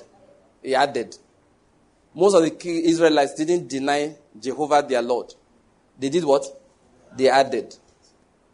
And that we Christians oftentimes, we add. We come to church and we shout Jesus is Lord, but we add. So bear that in mind. It's those additions we must remove. One of the ways you know you are worshiping Mammon is you love quick money. Number one way to dethrone Mammon, hate. No, see. I didn't say don't love quick money. Did I say so? What did I say? Spell it. H-A-T-E. Hate. Hate quick gain. If they tell you, oh boy, find 100,000. We'll put it in this thing. In 3 weeks, each one of us will have $1 million. Tell them the quickness of that gain is the reason why I don't want it. Now, your friends will get it. I'm not saying if you do it now, you may die. No. That those who did it, they died. No. They will build houses. But say, Lord, this house was from quick gain. I don't want it. I want every young man, young woman here, please, if you can, get the message Pastor Jackson preached this morning at that program. Because very practical about things. If I told myself I'm going to get it for my kids. Old people need it also. Oh, just by the way, some Agbaya did this world. You see, you are 50, you are still looking for quick money. You know, did they freeze your brain all these years you've been growing up? Shouldn't you know that by now there's nothing like that? If you are looking for quick money, you are worshiping Mammon. You are worshiping Mammon. And I'm giving you how to dethrone Mammon. Hate quick money. The concept of let me bet and get money is a sign that you're in bondage to Mammon. Did you hear what I said? Yes, that is, you know I've said it before. Everybody please bring out your phone, even if you're online. Don't put it on, no. Just bring it out. Bring out your phone. Hold it. This is my own. I know most of you, that's why your Bible is so there's nothing. And you are coming to a ministry where the pastor said there's nothing wrong with it. As long as your screen is not too tiny. Let me be changing. Are there tiny screens anymore? There's no tiny screen. All the screens are massive. See the screen. 35 inch. Some people carry television around, they call it phone. Now bring out your phone, everybody. Even if you're online, bring out the phone, hold it. Look at the phone. Now just ask yourself, is there a betting app in this phone? Don't answer me. Just ask. You know the truth. Look at the way parents is looking. Say they have phone, I don't have. You know, Omena is thinking, you know what my daughter is thinking? This year is my year of phoning. Seek ye first passing jump. And other phones shall be added unto thee. In the house, no, they ain't getting phones until you leave secondary school. Yes, it's not like I can't afford it. I can afford television as phone for them. But I won't give you. It's my law. You know, in the house, I'm Igba Keji Osha. You know what that means? Second in command to God. So I said, no phone for you until you leave secondary school. And if you don't pass, I still won't give you phone. So better go and read and pass, if only to get a phone. Okay, so the Lord is good. Oh yeah, look at your phone. Old and young, because some old people, Agbaya see the bet. If there's a betting app inside that phone, I command you right now, uninstall it.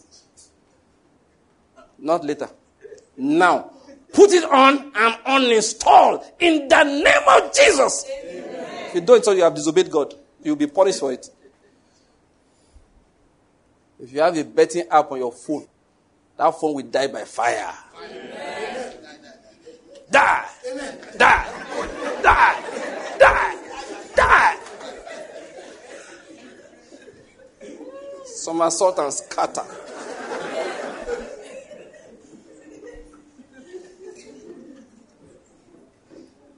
Every betting app is an altar of mammon. Any money you give to them is used in worship of mammon. They are satanic agents. You go and ask J.J. Okoja, tell us to come and bet. Tell us, I say, God punish him. Ask him, was he betting when he was playing ball? When he was waking up early to go and train. Was that how he became rich? Now tell us to come and bet. JJ, you are misleading young people. You can inactivate my curse, remove your face from the nonsense. Why can't you go and advertise lesson, jam lesson, online learning platform, coding academies? Go and learn. Go and advertise that with your fine face. We know you are handsome. It is better you want to use your career in football to advertise to us. Just to let him know that we are angry with him. Don't mislead our young people. You are a fine athlete. We appreciated you. Don't come home and mislead our young. It's to bet you want to teach our young people. You make yourself a messenger of mammon. Come on, use your face responsibly. Advertise perfume. Advertise fine clothes. You understand my point? Decent dressing. Advertise football brand. Say this ball, if you shoot it, it will enter the right upper corner. Then all our boys will go and buy. Even if it may not enter the place, but at least they will try. Now tell us that. We'll give you, have you ever heard this bonus or registration? If you believe that in your head is not working, you collect the bonus, as soon as you bet, they collect their money back. It's not the algorithm. They know the bonus money they gave you now. As soon as they put that there, say, collect our money back. And if you win with that money, you can be sure that they have sunk a demonic spirit into your gallbladder. Went down your mouth, your esophagus, stomach, duodenum, enter the ampulla of butter, came up. Don't hook you. That is, you're not coming out. Only Jesus can deliver you. You wake up at night, bet. Collect your money, you bet. Hate quick gain. What does it? Hate quick gain. Hate it. Hate it. When you say it, just, I hate you. I don't want. If somebody comes to the business, this business makes money fast. Tell them I don't like. See, that fast is the problem I have with it. Say it's fast. Say I don't like fast money. I don't need to tell you that if you're a young Christian man and you join Yahoo Boys, your own prison sentence is sure. You'll be so surprised that only $100 now you thief. Yet FBI is looking for you. It's my fault. It's me. Me and Jesus Christ. But me, Banky. We pray for you that if you steal $100, you'll go to prison in America. I hope you are hearing me. And if you are a thief, if you give to Kingdom World Ministries, may the Lord punish you. Amen. Say amen. Amen. That car you bought with the rest of the money, it will jam. You will survive, but it will catch fire, explode. You will miraculously survive. Why? You went and stole, and you now give to us to preach. Now we provoke. We're angry with you. Evil spirit. There are people, like me and Bishop were discussing today. They give to a church so that God will forgive them. Let me just tell you about Kingdom World Ministries and Banky, Pastor Banky. If you're a thief, any money you give to us so that God can forgive you, we double your punishment. In Jesus' name. Amen. Thank you. So that you won't come here. Listen, if you're a criminal, don't greet me on the road and say, my pastor. The day you say it, you go to jail next week. You're in jail. I told you, I've seen adulterers who see me and say, my pastor. Me? How can I be your pastor? Why are you accusing me of committing adultery? If I was your pastor, you wouldn't be doing what you are doing. You have your pastor the devil. You have your pastor the devil. Don't come and call my name. I said, I listen to you a lot. And you're impregnating young girls. You listen to me a lot. You have told me my ministry is ineffective. Because if my ministry was effective in your life, you would have been impotent by now.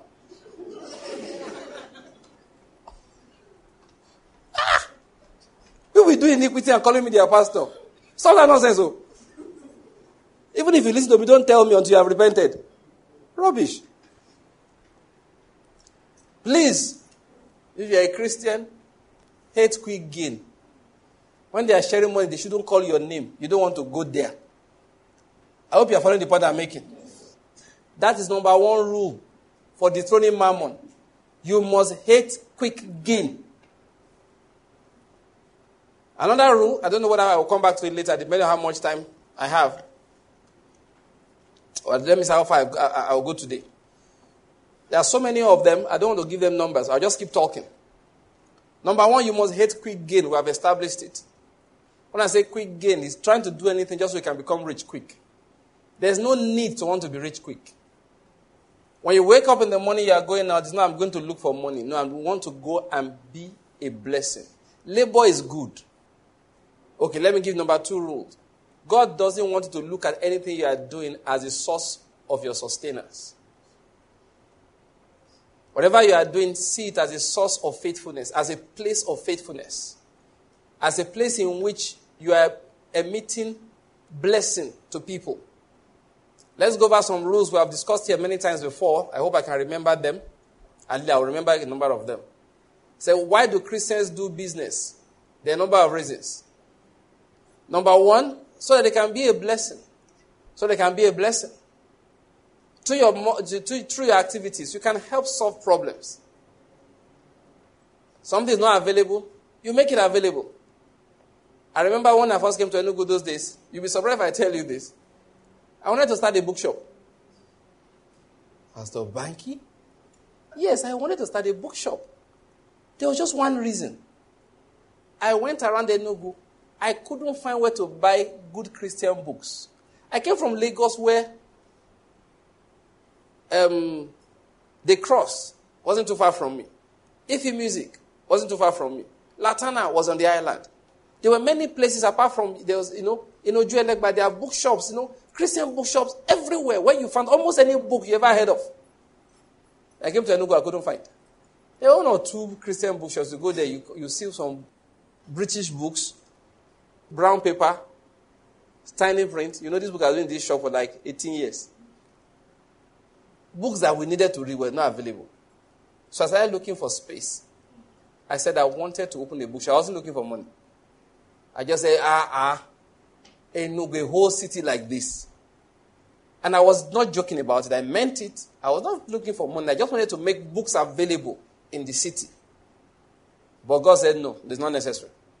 So a friend of mine, after we talked about this for months. Then one day, he called me, hey, Frankie, there's one new bookshop on the way to Transekulu. In fact, the woman who owned the bookshop attached me this Bible. This Bible, her name, if I show it to you, her name, I won't mention it now, we're online. Her name is on the cover. Because she had her name there, she now wrote my name. This Bible was presented, put her name in there. The day I found out that book was there in town, so I went there. So I started buying books from there. I even gave them my tracts. And that we became friends. So I was looking to buy, because you all know I use the American Standard. I was looking for it to buy. She did not have. So I kept on coming back. Do you have now? He said, look, this man. So I have a personal copy. Would you like to receive it? I said, yes. So she handed me this one. I still have it. I told her, she write your name on it, man. I don't want to ever forget. You see, in fact, you see some underlining and notes that she made in the Bible before she gave to me. Now, I'm not going to say something here. I wasn't looking for money. So the moment I saw that bookshop, all I did was advertise it. Told everybody about it. And then I dropped my idea. Now, I'm just as an illustration to let you know that sometimes you can do something because you want to bless people. That should be the first. There are times people want to say they want to start a business. Like, okay, why this one? I mean, show me something you want to add.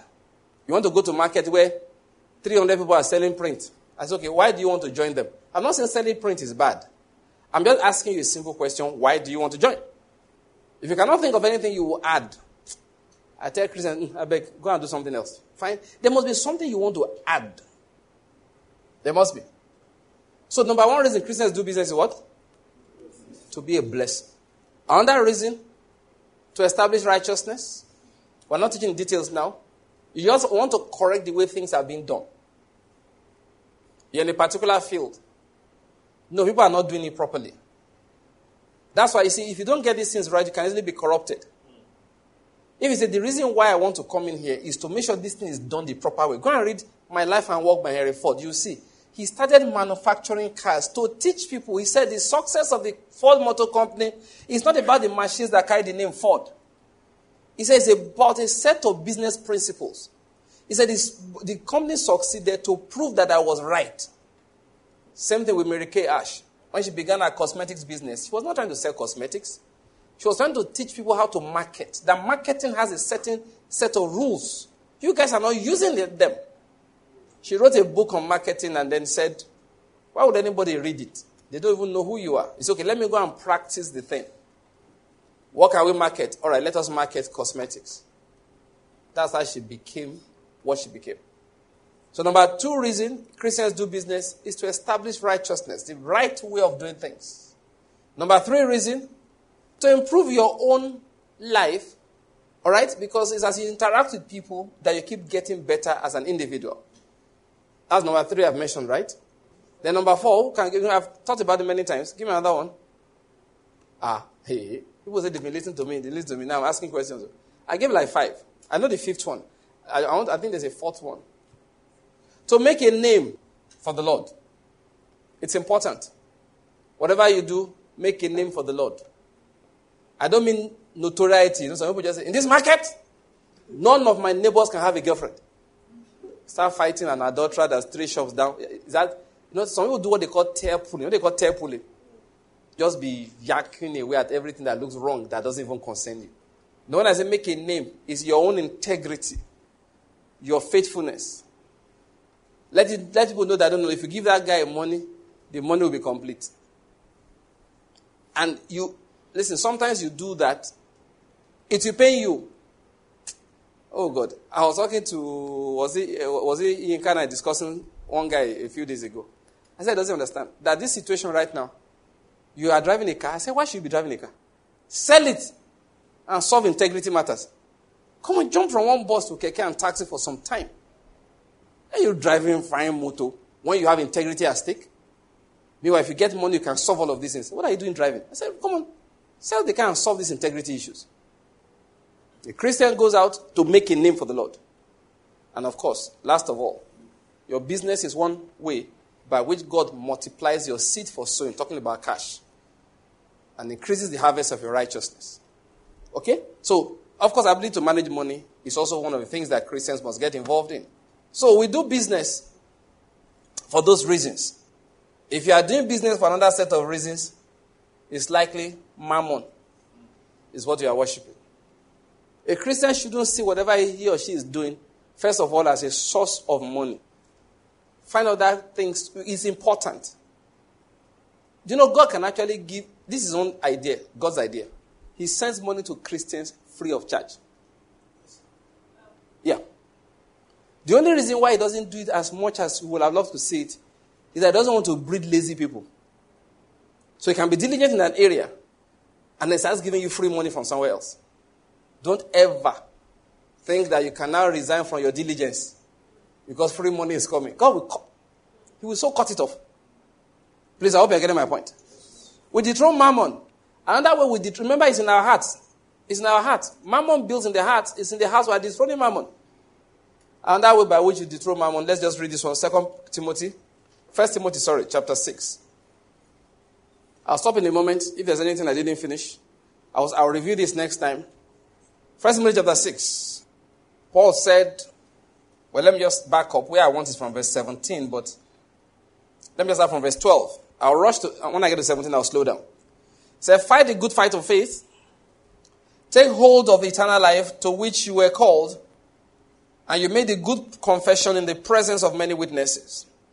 I charge you in the presence of God who gives life to all things, and of Christ Jesus who testified the good confession before Pontius Pilate, that you keep the commandment without stain or reproach until the appearing of our Lord Jesus Christ, which he will bring about at the proper time. He who is the blessed and only sovereign, the King of kings and the Lord of lords, who alone possesses immortality and dwells in unapproachable light, whom no man has seen or can see. To him be honor and eternal dominion. Amen. Instruct those who are rich in this present world not to be conceited or to fix their hope on the uncertainty of riches, but to fix their hope on God, who richly supplies us with all things to enjoy. Instruct them to do good, to be rich in good works, to be generous and ready to share. When they do this, what are they doing? Storing up for themselves the treasure of a good foundation for the future, so that they may take hold of that which is life indeed. What was Paul saying to Timothy here? I'll say this and then I'll close. Generosity is a sign of dethronement of mammon. Anyone who is not generous, who is not ready to share. Remember, readiness to share is what Paul said here. A readiness to share. Readiness to share is what I'm saying. The reason why people can't share is because they have trust in that this money will do something for me tomorrow. One way by which you dethrone mammon is readiness to share. I said, look, when we are following God, we have to be aggressive in it. We have to be what? Aggressive. There are times you just take money. So this money, what are you doing there lying down? I don't know. It's not much. It can be 10,000. It can be 2,000. It can be 5 million. What are you doing? I want to waste it. I'm not kidding what I'm telling you. I said, I want to waste it. How do you want to waste it? I'm going to give these people this. I'll give this person this one. My friends and I will go and we'll eat this one. We'll drive to Okigwe to go and buy suya. And just eat. We'll sit down, we'll just drink. Just eat. Say, today's my birthday plus 6 weeks. So, just come. Want to thank God that we did not die on the birthday. 6 weeks later, we are still alive. Come on, everybody meet in my house. They won't know what you are doing. Just want to say shame on money. Look at money, you will not control my life. Sometimes we do that. I'm not kidding about that. One of the things you must do is learn to do. Look, anytime you have money and there's need for today, either personal or, opportunity to do good, meet it. Don't say this one at least. I'll use this one to eat for the next 6 weeks. I'm serious. Because meet it and leave it. Oh God, I said, the worst that will happen is what? What will happen? Worst. The worst. You will die. Hunger will kill you. That's the worst. It's not likely to happen, but I'm just telling you, get ready for the worst. It won't happen anyway. Paul said to Timothy, when people are conceited, when people are rich, they often get conceited. They often think they can solve problems with money. Unconsciously, they don't pray about their health because they can pay for anything that is required. Money is very annoying. It will give you confidence that you shouldn't have. So what will it cost? Is it not money? Once you make that statement, you are a mammon worshiper. You know, that is something that God did to me the other day. I was telling children in the house. I said, God wanted to tell me something. You know, the plumbing work in our house, it became faulty after a while because maybe the quality of the materials used were not so good. So one day, so you find today this toilet is not flushing well. They have to change something. This faucet is flowing slowly. They're not directing properly to the shower. So one day, I called the bishop, our guy. We sat down. I said, this is enough. That how can a man be suffering like this? So I said, let's go and buy bathroom fittings that are good. Good enough. There's one particular one that they open in Enugu, and they sell very good quality bathroom fittings. So when when I saw price, just faucet to open, to rinse your hand, they tell you 25,000 naira. The toilet seat, there was one that had color. I said, my wife would like this kind of color. When they told me the price, I said, my wife doesn't care about color.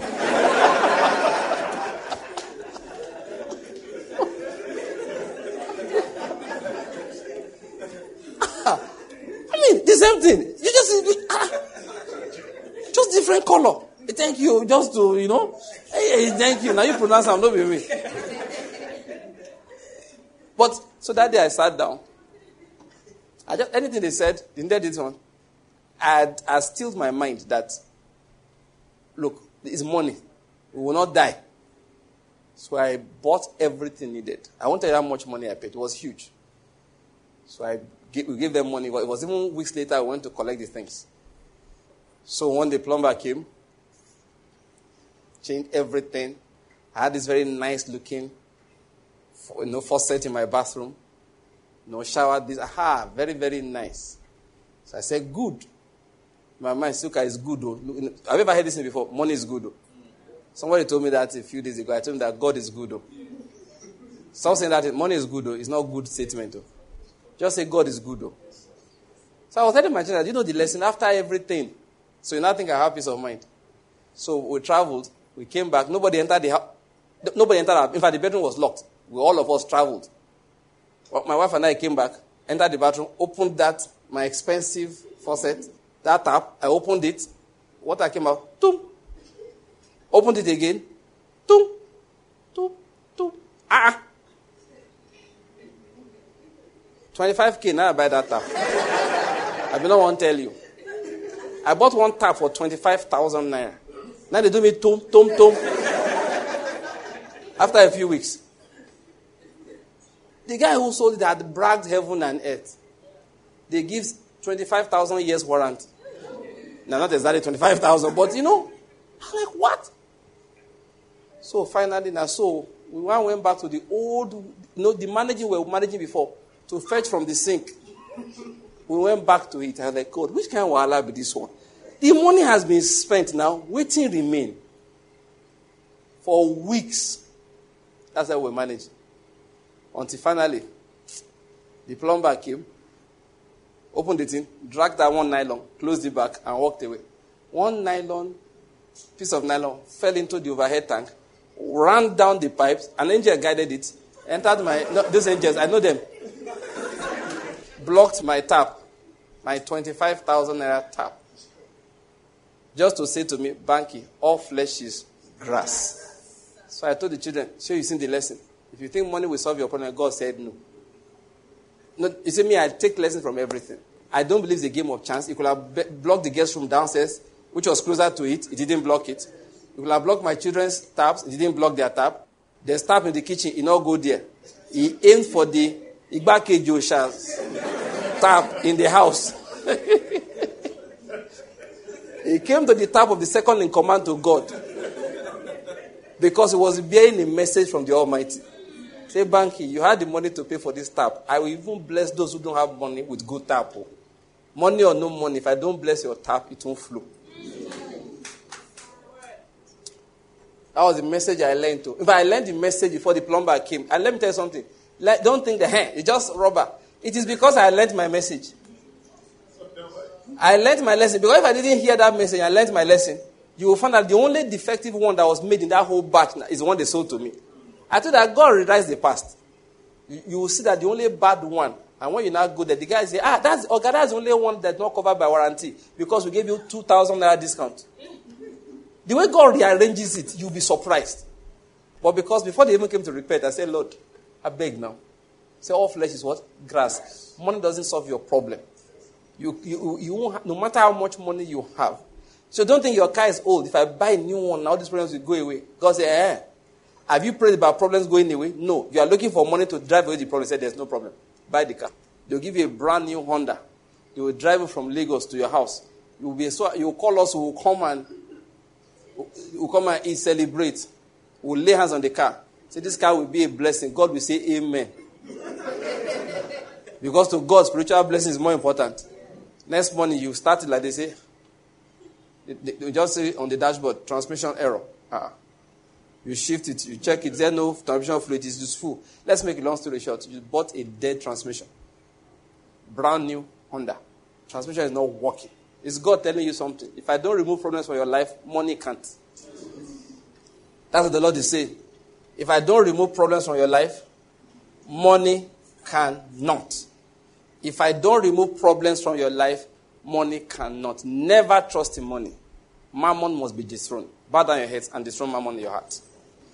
We'll continue from that point. Dethrone mammon. Say, Lord, let me not trust in money.